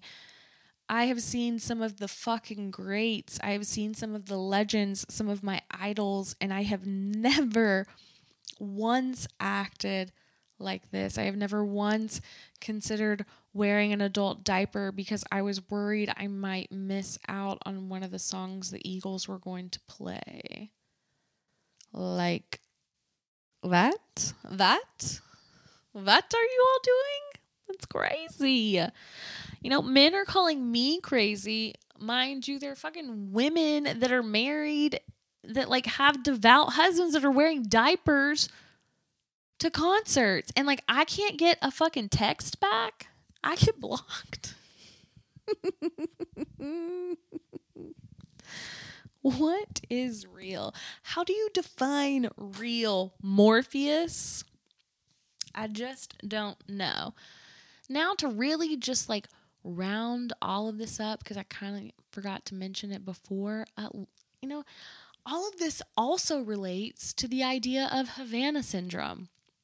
So all you motherfuckers who quote tweeted me on my Taylor Swift, I know you're not listening to this, but like, y'all, let's talk about Havana syndrome. Like, Havana syndrome is a cluster of idiopathic symptoms experienced mostly abroad by United States government officials and military personnel. The symptoms range in severity from pain and ringing in the ears to cognitive dysfunction, and were first reported in 2016 by the United States and the Canadian embassy staff in Havana, Cuba. Okay, so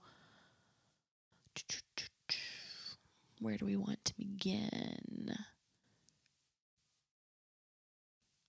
Various United States government representatives attributed the incidents that happened to attacks by some sort of unidentified foreign actor. And various U.S. officials blamed the reported symptoms on a variety of unidentified and unknown technologies, including ultrasound and microwave weapons. Other possibilities, such as pesticides and other toxins, were also raised, but there was no conclusive evidence. Okay, I wanted to play this little video for you, and by video, I mean audio. Okay, hold on. 2014, NSA finally gives me a document. The National Security Agency confirms that there is intelligence information from 2012, 4 years before Havana, associating the hostile country to which Mr. Beck traveled in the late 1990s with a high-powered microwave system weapon that may have the ability to weaken, intimidate, or kill an enemy over time and without leaving evidence. The 2012 intelligence information indicated that this weapon is designed to bathe a target's living quarters in microwaves, causing numerous physical effects, including a damaged nervous system. And this is the document that the U.S. government, the NSA, the CIA, and others need to respond to and say, what did you mean by 20? Okay, y'all, so we got Taylor Swift using hypnosis. We've got MK Ultra. We've got Project Artichoke.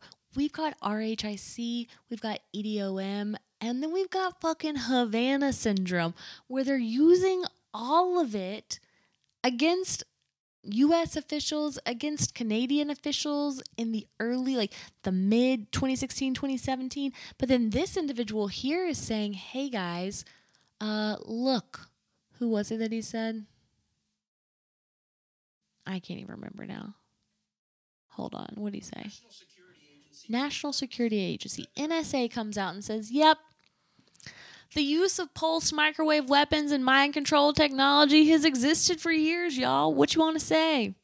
We can take a weapon, we can microwave your brain, from your bedroom, and then you'll die, and there will be absolutely no trace of what happened to you. Just wild, I tell you. Fluffin' wild. United States Secretary of State Antony Blinken has said that Washington is still trying to get to the bottom of a mysterious illness that has affected U.S. diplomats posted around the world, but does not yet know what the cause, affliction, or who is behind it. Mysterious neurological syndrome known as Havana syndrome has emerged. Y'all, it's just, we just really can't win for losing. It's either microplastics, it's nanotechnology. I'm going to be fucking microwaved with Havana syndrome now. And if I listen to too much Taylor Swift, watch out, world, because she's going to trigger word me later.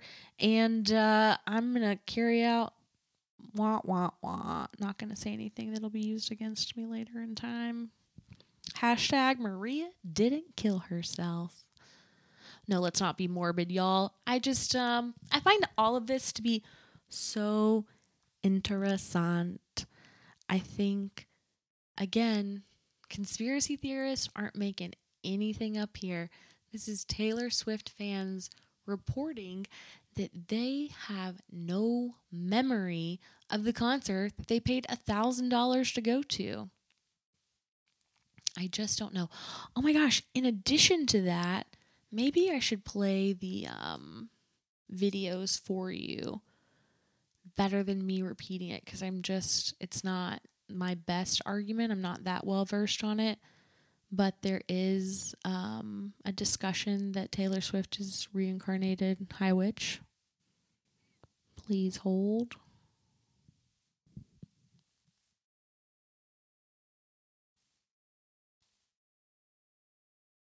Oh man, this video has no sound. Swift, that's the former high priestess of the Church of Satan, who looks a lot like Taylor Swift. That's pretty ironic, right? Because it's not like this is a coven of witches, right? In this it says, wait for the signal. They'll meet you after. Lyrics. So all sorts of satanic references at her place. Just speculation, right? And then someone posted this online. Someone else was thinking the same. So someone did this thing called Summon the Demons and put it on TikTok, and then Taylor Swift commented and said, is this the new 1, 2, 3, let's go be? Because be honest, just kind of weird stuff like that. Lots of satanic references, but really what you should gain out of this is that Zena LaVey, the former high priestess of the Church of Satan, is now dead and looks remarkably like Miss Taylor Swift herself. Let's see. Where does the loosh go? Where does all the chaos magic go? It's the same sort of reported anomalies we saw in Travis Scott's Astro World. That same sort of shift of energy. The discussion that we had at that time about the frequencies and how people just talking generally, that they felt weird there, that they felt a bad energy there. It goes without saying. I'm just going through my notes right now, kind of reiterating some of the points. Obviously, the CIA has had a long history of using Hollywood for mind control. You can see that in the Charles Manson use of Helter Skelter back in the 60s or 70s, whenever that was. I mean, really, at the end of the day, you're combining all of this. You're combining the idea of whisper tech technology, and then you're also thinking of just the general idea of an Inception, the movie Inception, of taking an idea and planting it into someone's subconscious. All of this, seems like a good way to plant ideas into somebody's subconscious. I don't know that I want to go too far into it. Is adrenochrome real? Is it not? I don't know. Could we have a whole discussion on, I don't think Frazzle Drip is real, but adrenochrome actually being real and like the elites drinking like the adrenalized blood of children is a discussion. In addition to that, I think a discussion that's not had quite as often is the idea that, like, think about Britney Spears, for example. Think about the MK Ultra with her. And I don't know if you've ever seen this in some of her interviews, but she used to talk about all the time that they were always taking my blood, that there was so much blood withdrawal from her. So I have a theory, separate and apart from the idea of an adrenochrome with children, is the idea that these stars, Beyonce, Britney Spears, Nicki Minaj, all these people that have MK Ultra'd in some way, the idea that they go out there, they do this performance of a lifetime. It's the highest of highs. It's just, they feel a way, a godlike feeling. You and I can only fathom what that might feel like. They get off stage and imagine they go back and immediately give blood. And so in this hypothetical, the adrenochrome exists in that adrenalized blood. And so let's imagine then that that blood is then sold to the highest bidder. And when consumed, you would then feel like Sasha Fierce and Beyonce. You would then feel like Britney Spears felt when she's on the stage performing to hundreds of thousands of people. Sometimes I wonder about adrenochrome in that way versus hearing that it's coming from children in some sort of way. There's also an interesting little factoid that was floating around on TikTok as well.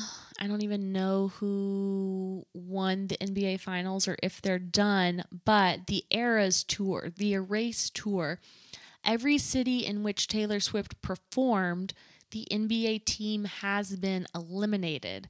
She performed in Atlanta, and the Hawks lost to the Celtics in the first round. She performed in Philadelphia. The 76ers lost to the Celtics. She performed in Boston, and then the Celtics lost to the Heat. I thought that was interesting. We could then take this. This is my kind of one of my last notes on this. Radio wave hypnosis techniques, I think, were also used during COVID lockdowns. And I think you can see that perhaps in like the TikTok dances. I've talked about this before. I did my one video that like actually blew up on TikTok is a video about this very idea. And it explores, I'm sorry, it explores and kind of compares the movements done in the OA, the show on Netflix. Highly recommend if you haven't seen it. It's only 2 seasons. There's 5 movements that they do, and when they're done correctly, you have the ability to jump into a different timeline, into like a parallel universe, and the idea of the multiverse.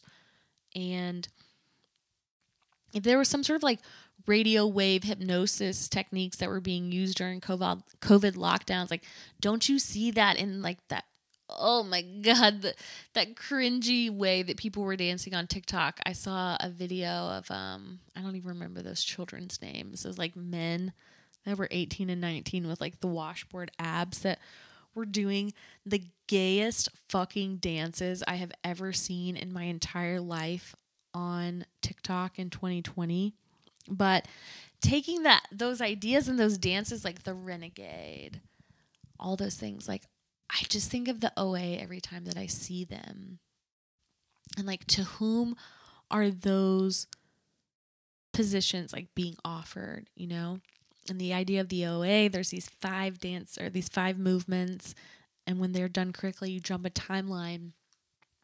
If movements then have meaning in this lifetime, like similar to that, the way that like so many bodies were contorted in the same way during that time, like, what does it mean? Like, where did it go? To whom was all of that proffered? You know, just fascinating things to just discuss and consider. You know what I mean? My little jelly bean.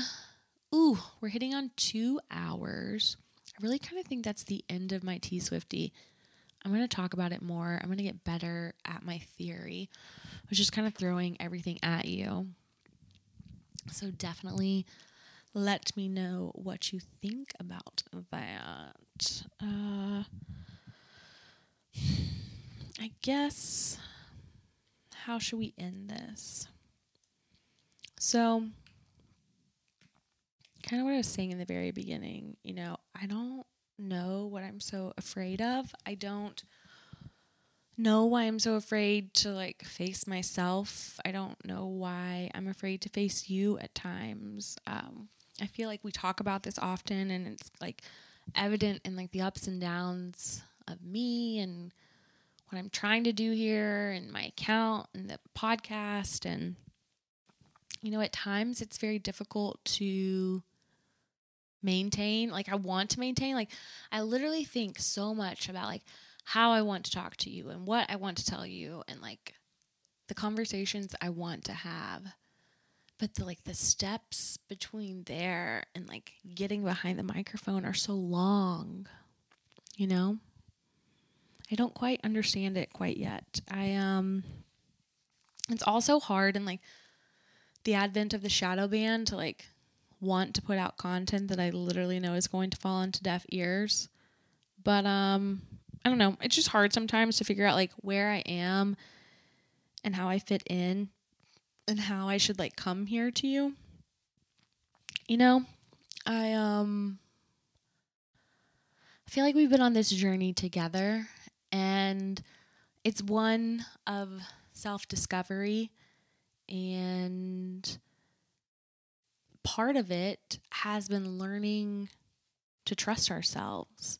Part of it is embracing the weird, crazy individuals that we are and being happy with that and being content and fulfilled and learning how to exist. I think that's something that we don't talk about enough is the conspiracy theorist, the the you and the me, living in this 5D existence, or I guess wanting to live a 5D existence, but then having to live it in the 3D, the ability to go down a rabbit hole and here we go. Knowing how to deep dive down the rabbit hole and come back out ready to fully show up for your everyday life is a skill set that we don't talk about enough.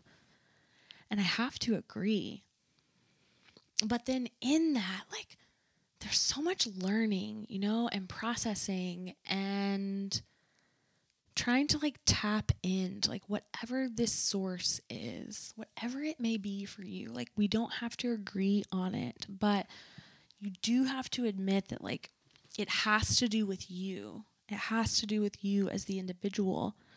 And I find it has to hinge on loving yourself and trusting yourself and growing in that way. Okay? So I'm frustrated. I'm puzzled. I'm flabbergasted. I don't know.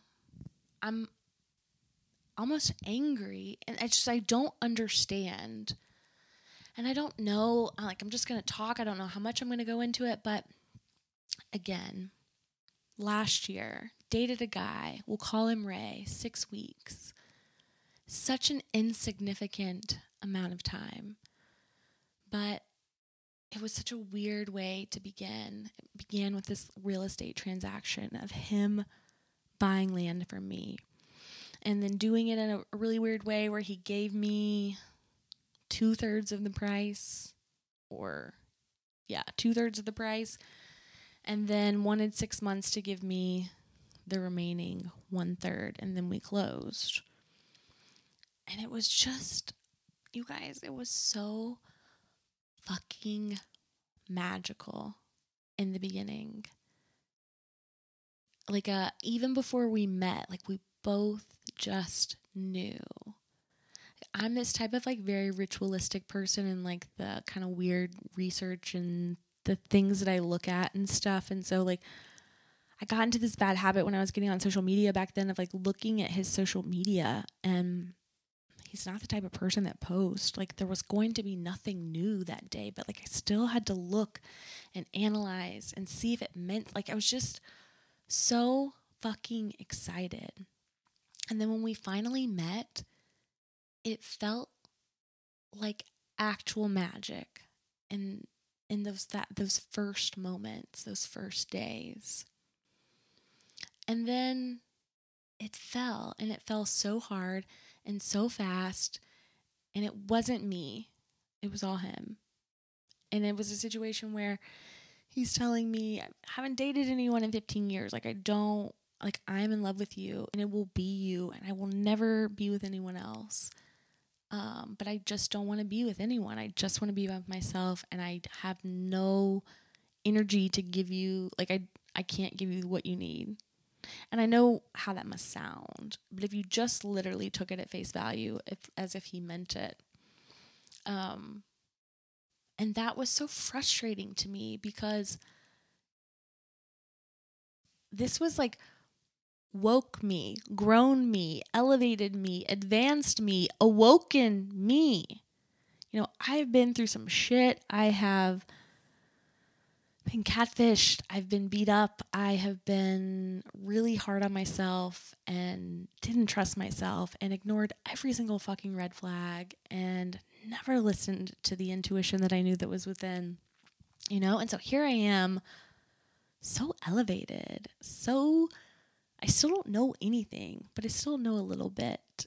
And I decided to fall in love, you know, with all of this growth behind our back. And it was been very difficult for me to just like let that go. Like he has proved to be somebody that he eventually told me that he fell in love with me. He fell out of love with me one night based on something that I said. But then won't tell me what it was that I said, which doesn't matter. It's not love. But for me, I did fall in love. And then it just got like this elevated form of like consciousness immediately was taken away. And so here I am in the aftermath trying to figure out like, where did I go wrong here? This was supposed to be a new lesson. I thought I knew what I was doing this time. Blah, blah, blah, blah, blah. All of that bullshit aside. And the months that followed were ups and downs and periods of ignorance and silence and anger and a lot of meanness at the end of the day. Now, saying all that back, it sounds so obvious, you know, but in the moment it wasn't that apparent, I suppose.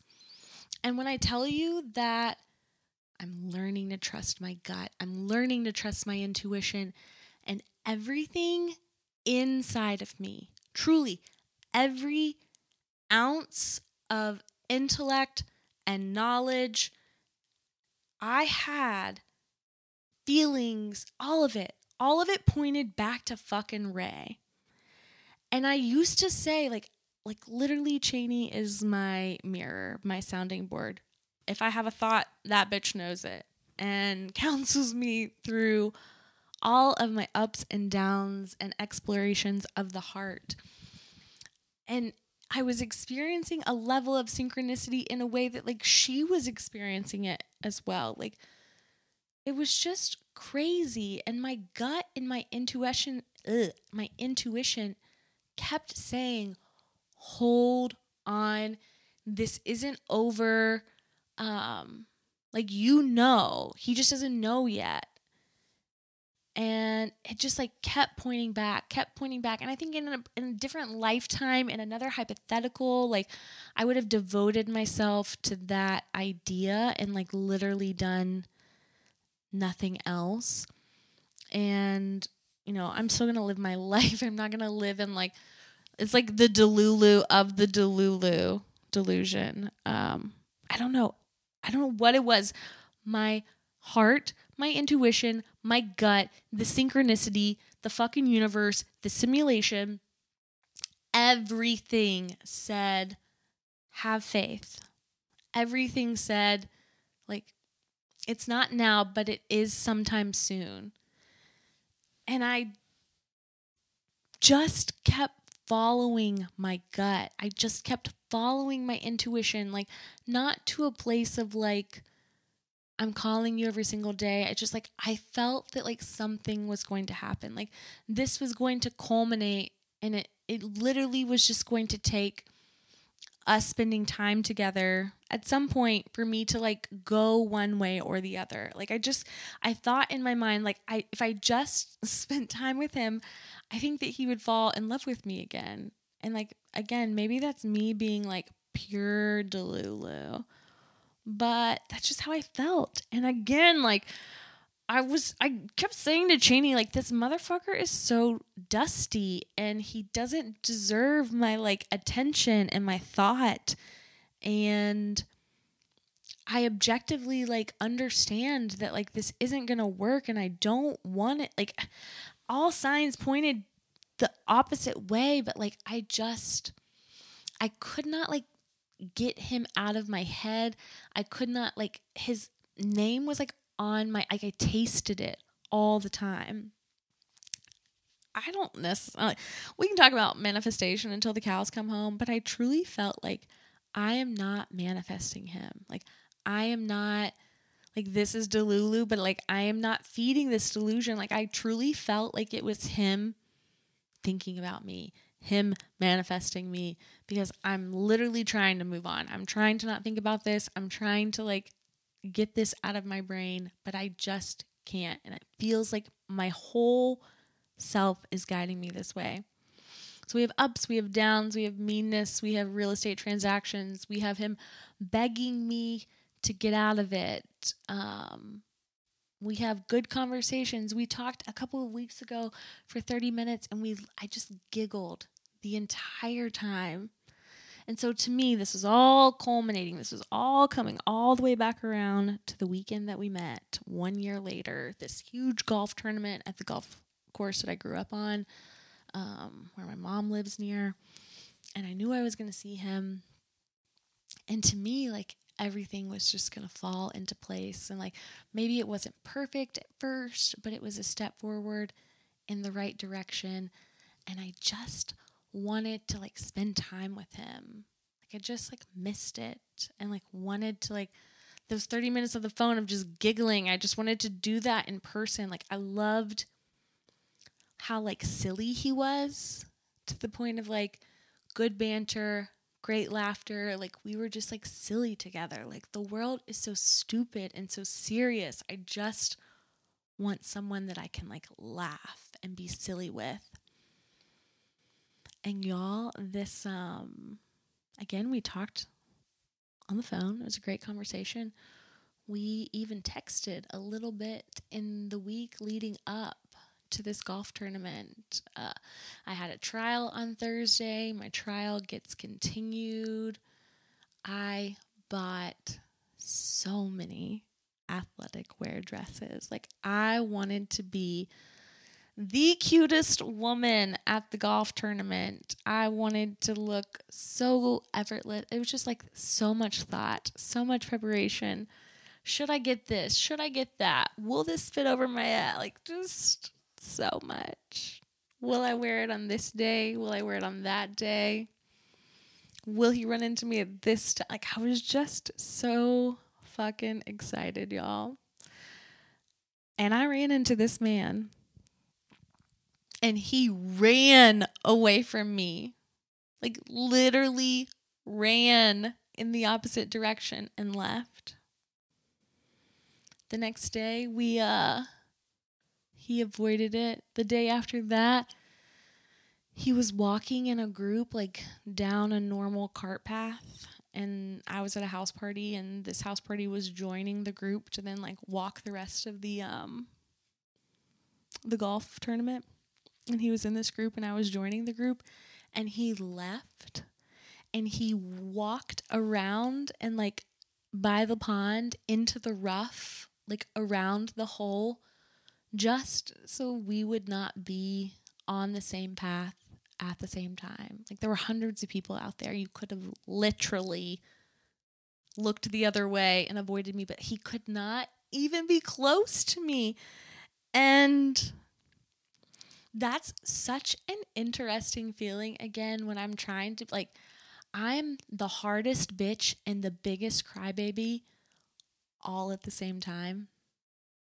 And so thankfully, like, it was so comical. It was literally like the funniest thing in the entire world. And like everyone we were with was like laughing our asses off by truly how ridiculous it was, because it was a 45-year-old man just running away from me rather than look me in the eye.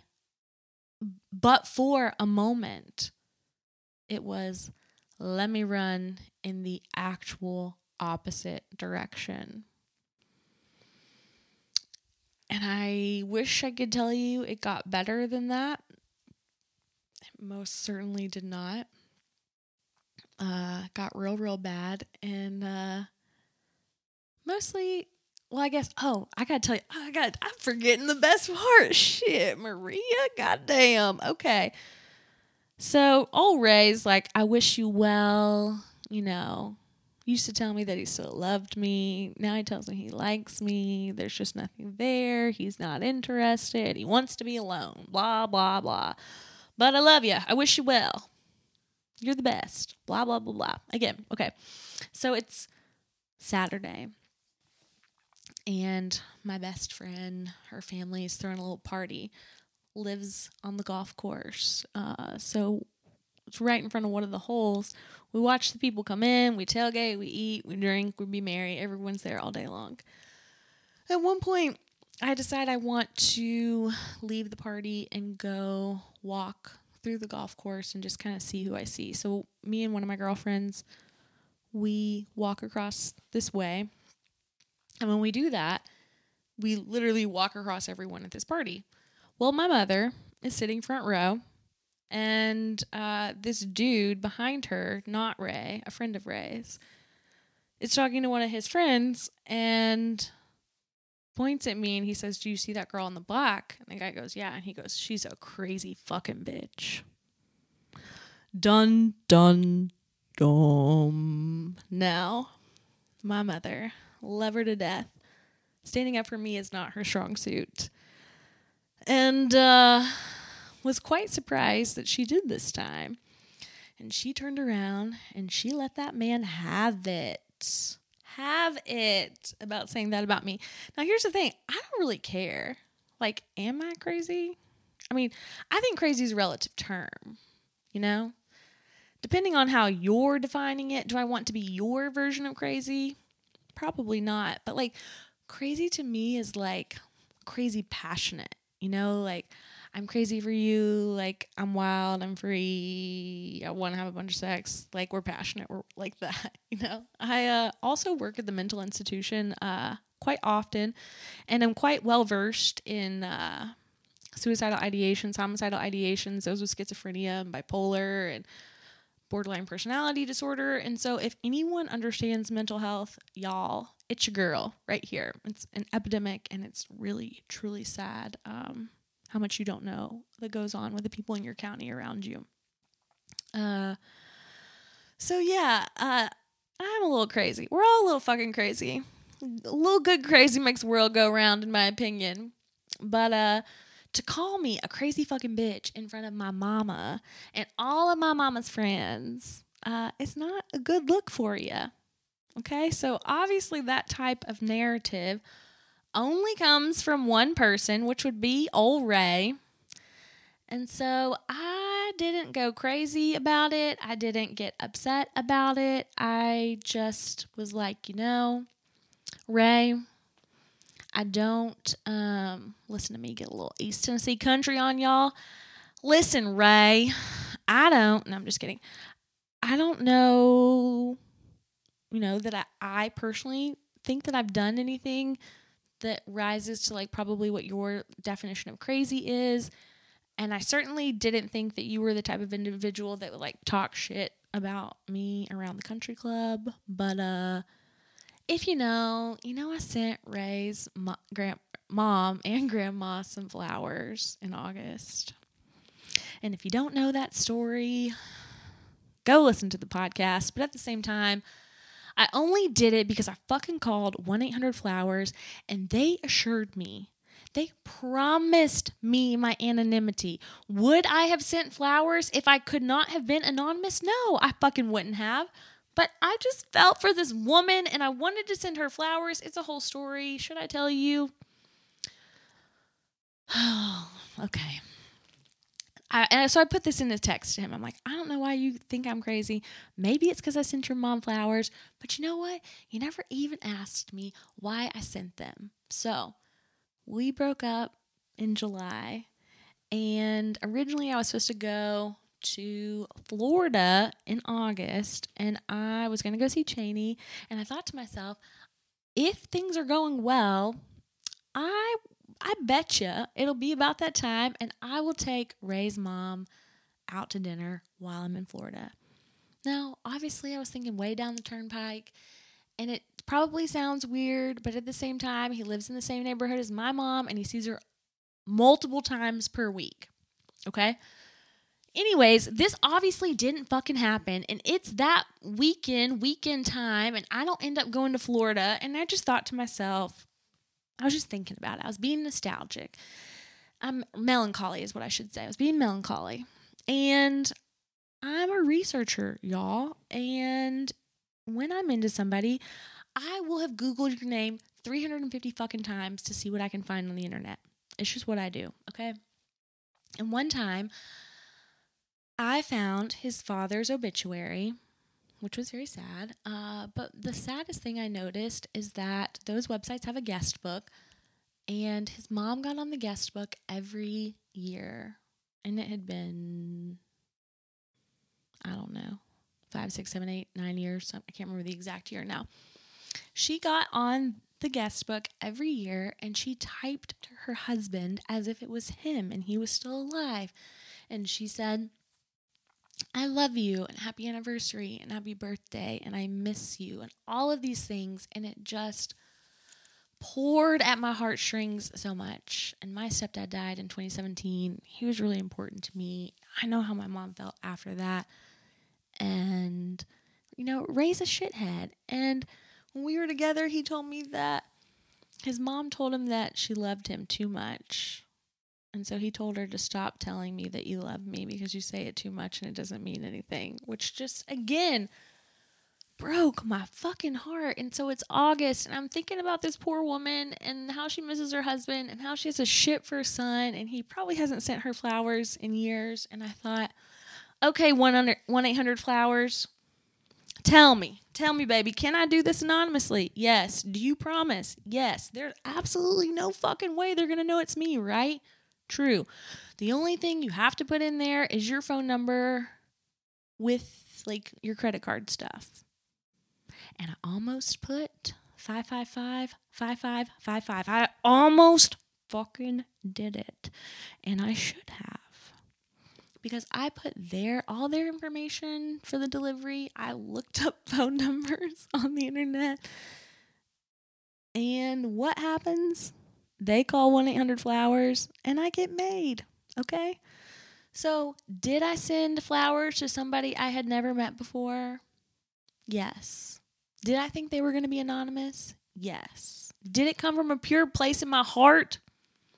Yes. I didn't think anybody was ever going to find out about it. I thought years from now, things work out, and I'd say, I hope your mom liked those flowers that one time. And then it would all come out and we would giggle and it would be so cute because I'm just so nice like that. Well, no. I got made and he thought that was crazy. And so all of that to say is I just was like, I don't really appreciate that. I wish you wouldn't tell people that I'm crazy. And instead of apologizing for, running away from me, from making everyone laugh at us at this golf tournament, for the idea that people think are comfortable enough to say in front of other people that they think I'm a crazy fucking bitch. Like, to have I was just thinking maybe there might be some semblance of an apology in there. But no, none of that existed. He just doubled down on crazy and decided to just go through point by point of why he thinks I'm a lunatic. I started to defend it. I sent a couple text messages where I was just like, well, I guess it seems that way, but I didn't think I was going to get made by 1-800-Flowers. And then I get 2 paragraphs into it and I'm like, hold up. This isn't about me being crazy. This is about you telling people that I am. I don't have to sit here and defend I am not in court right now. My crazy is not on the docket. Anyways, all of that to say, this entire year of my life, following my fucking intuition, following my gut, listening to the signs, trying to objectively process that in which I experienced. And what did all of it mean? I'm so here for lessons. I am so here for the idea that the universe is going to present me with the same problem over and over and over again until I select differently. Okay? I could go into a whole nother story right now about another dude, but I just want to do that just to make a point. I have been presented with the same problem on the multiple of it. And I have failed it before, but I see it now and I choose differently. And I come from this purest of hearts that I literally just I am fine being alone. I am so fucking good at it. And a lot of times I prefer it. But I don't, what is it? It seemed like it was so much for nothing of I've made mistakes in the past. I am doing the right thing now. I am cognizant. I am intentional. I am empathetic. I am the most non-judgmental version of myself that has ever existed. And what is the fucking lesson here? Because it just doesn't make sense to me. And I think I've told you this story once. I'll try to be very brief in my examples, but Christmas 2019, I'm in Banff in Alberta, Canada, and I'm out in the middle of nowhere.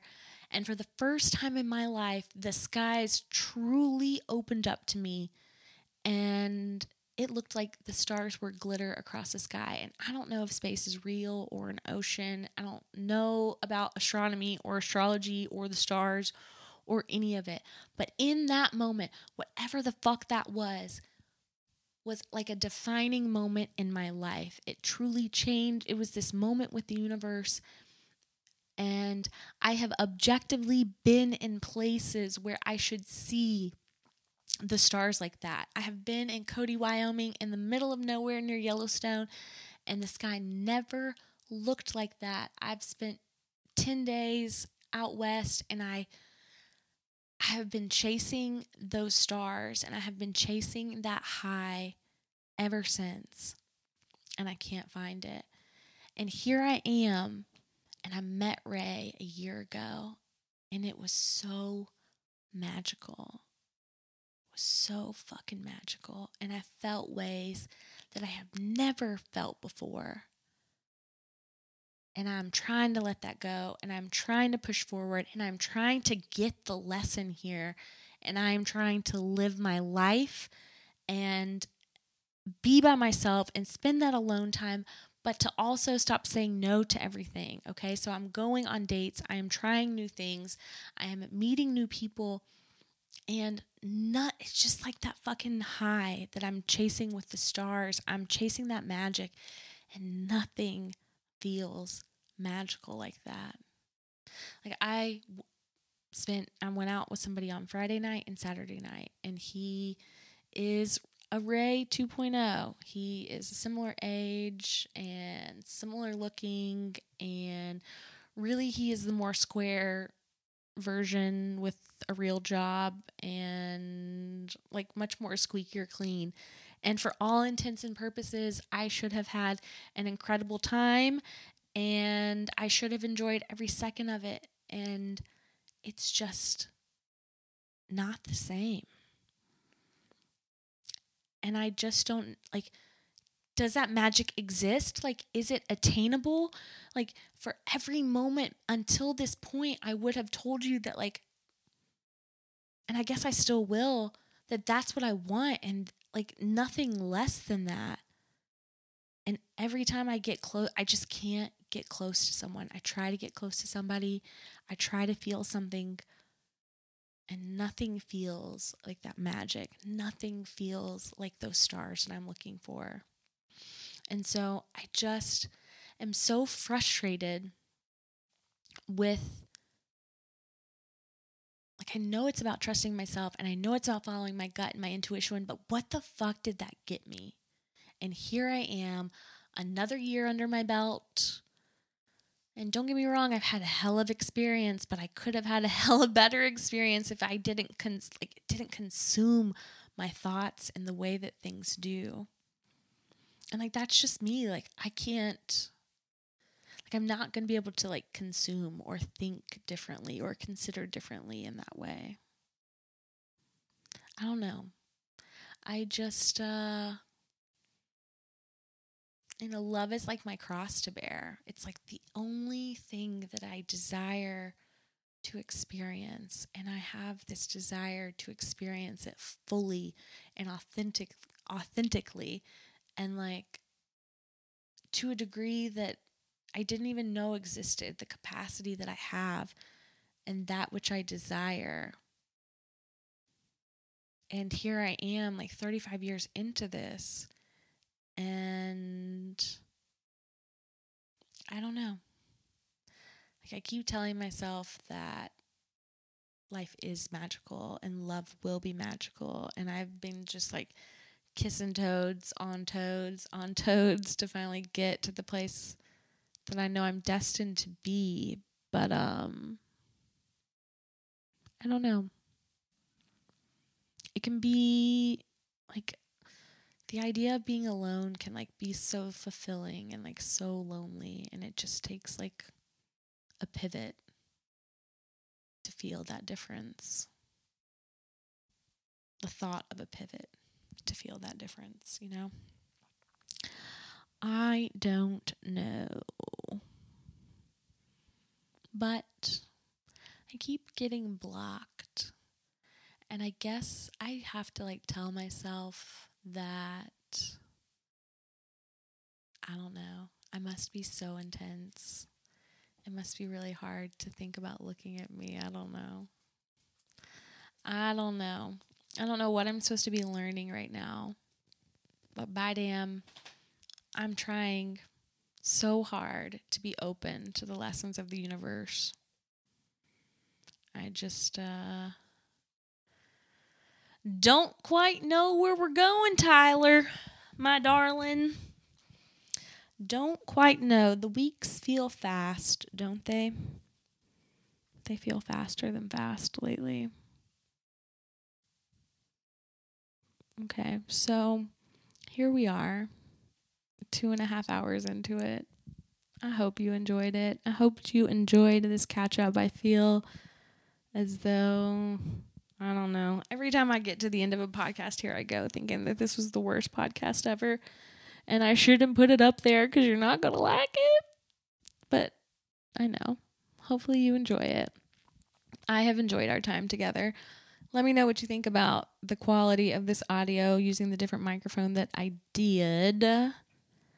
Let me know what we should talk about next. Let me know what you thought about Taylor Swift and Project Artichoke and MK Ultra and EDOM and RHIC and the Havana Syndrome and Dionysus and Bacchus and Maenads and all of that.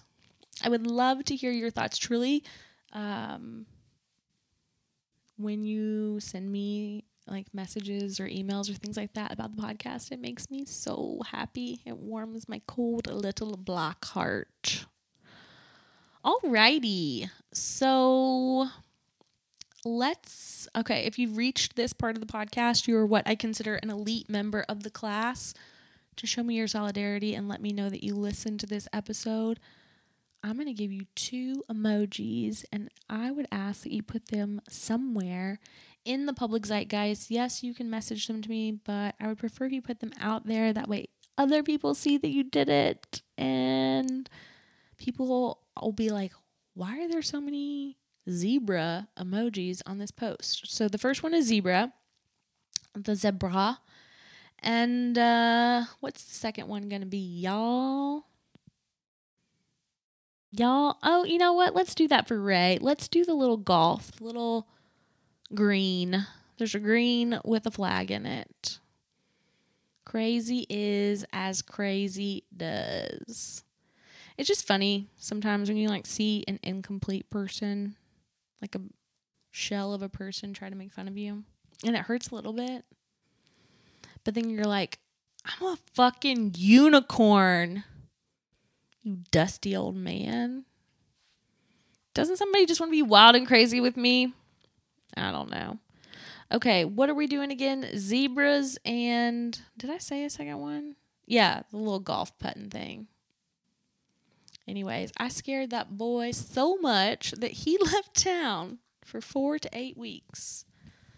I don't even fucking live in Knoxville. Do you know what's the real funny part about all this?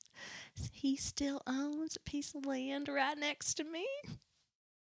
He's going to build himself a house. Lordy, lordy. All right. This has been episode 107. It's your girl, mymaria777. You can find me there at all major platforms, except I'm currently banned on Spotify and YouTube. I'm going to be rebranding the podcast a little bit, giving it a slightly different name, a Full Delusion soon. That way we can try to get on those platforms again, but it'll still be Full Delusion by mymaria777. I love you the fucking most. Listen, like, subscribe. I would truly warm my heart so much if you left me a 5-star review and tell me how much you love me, and then send me a screenshot of it so I know that it was you. As always, I talk most of my shit on Instagram, currently shadow banned at mymaria777. You can find me at the Oracle333, my backup account. I would very much appreciate your interaction there. I'm on Twitter. I'm posting on Facebook a little bit. Dun, dun, dun. And, yeah. So, I love you. I missed you. We have so much more to discuss. I have even more stories to tell you. And I hope you're doing well. I hope you are taking care of yourself. And I hope you are thinking of me the way that I think of you. And I promise you that I will be back soon. I love you the most. Bye-bye.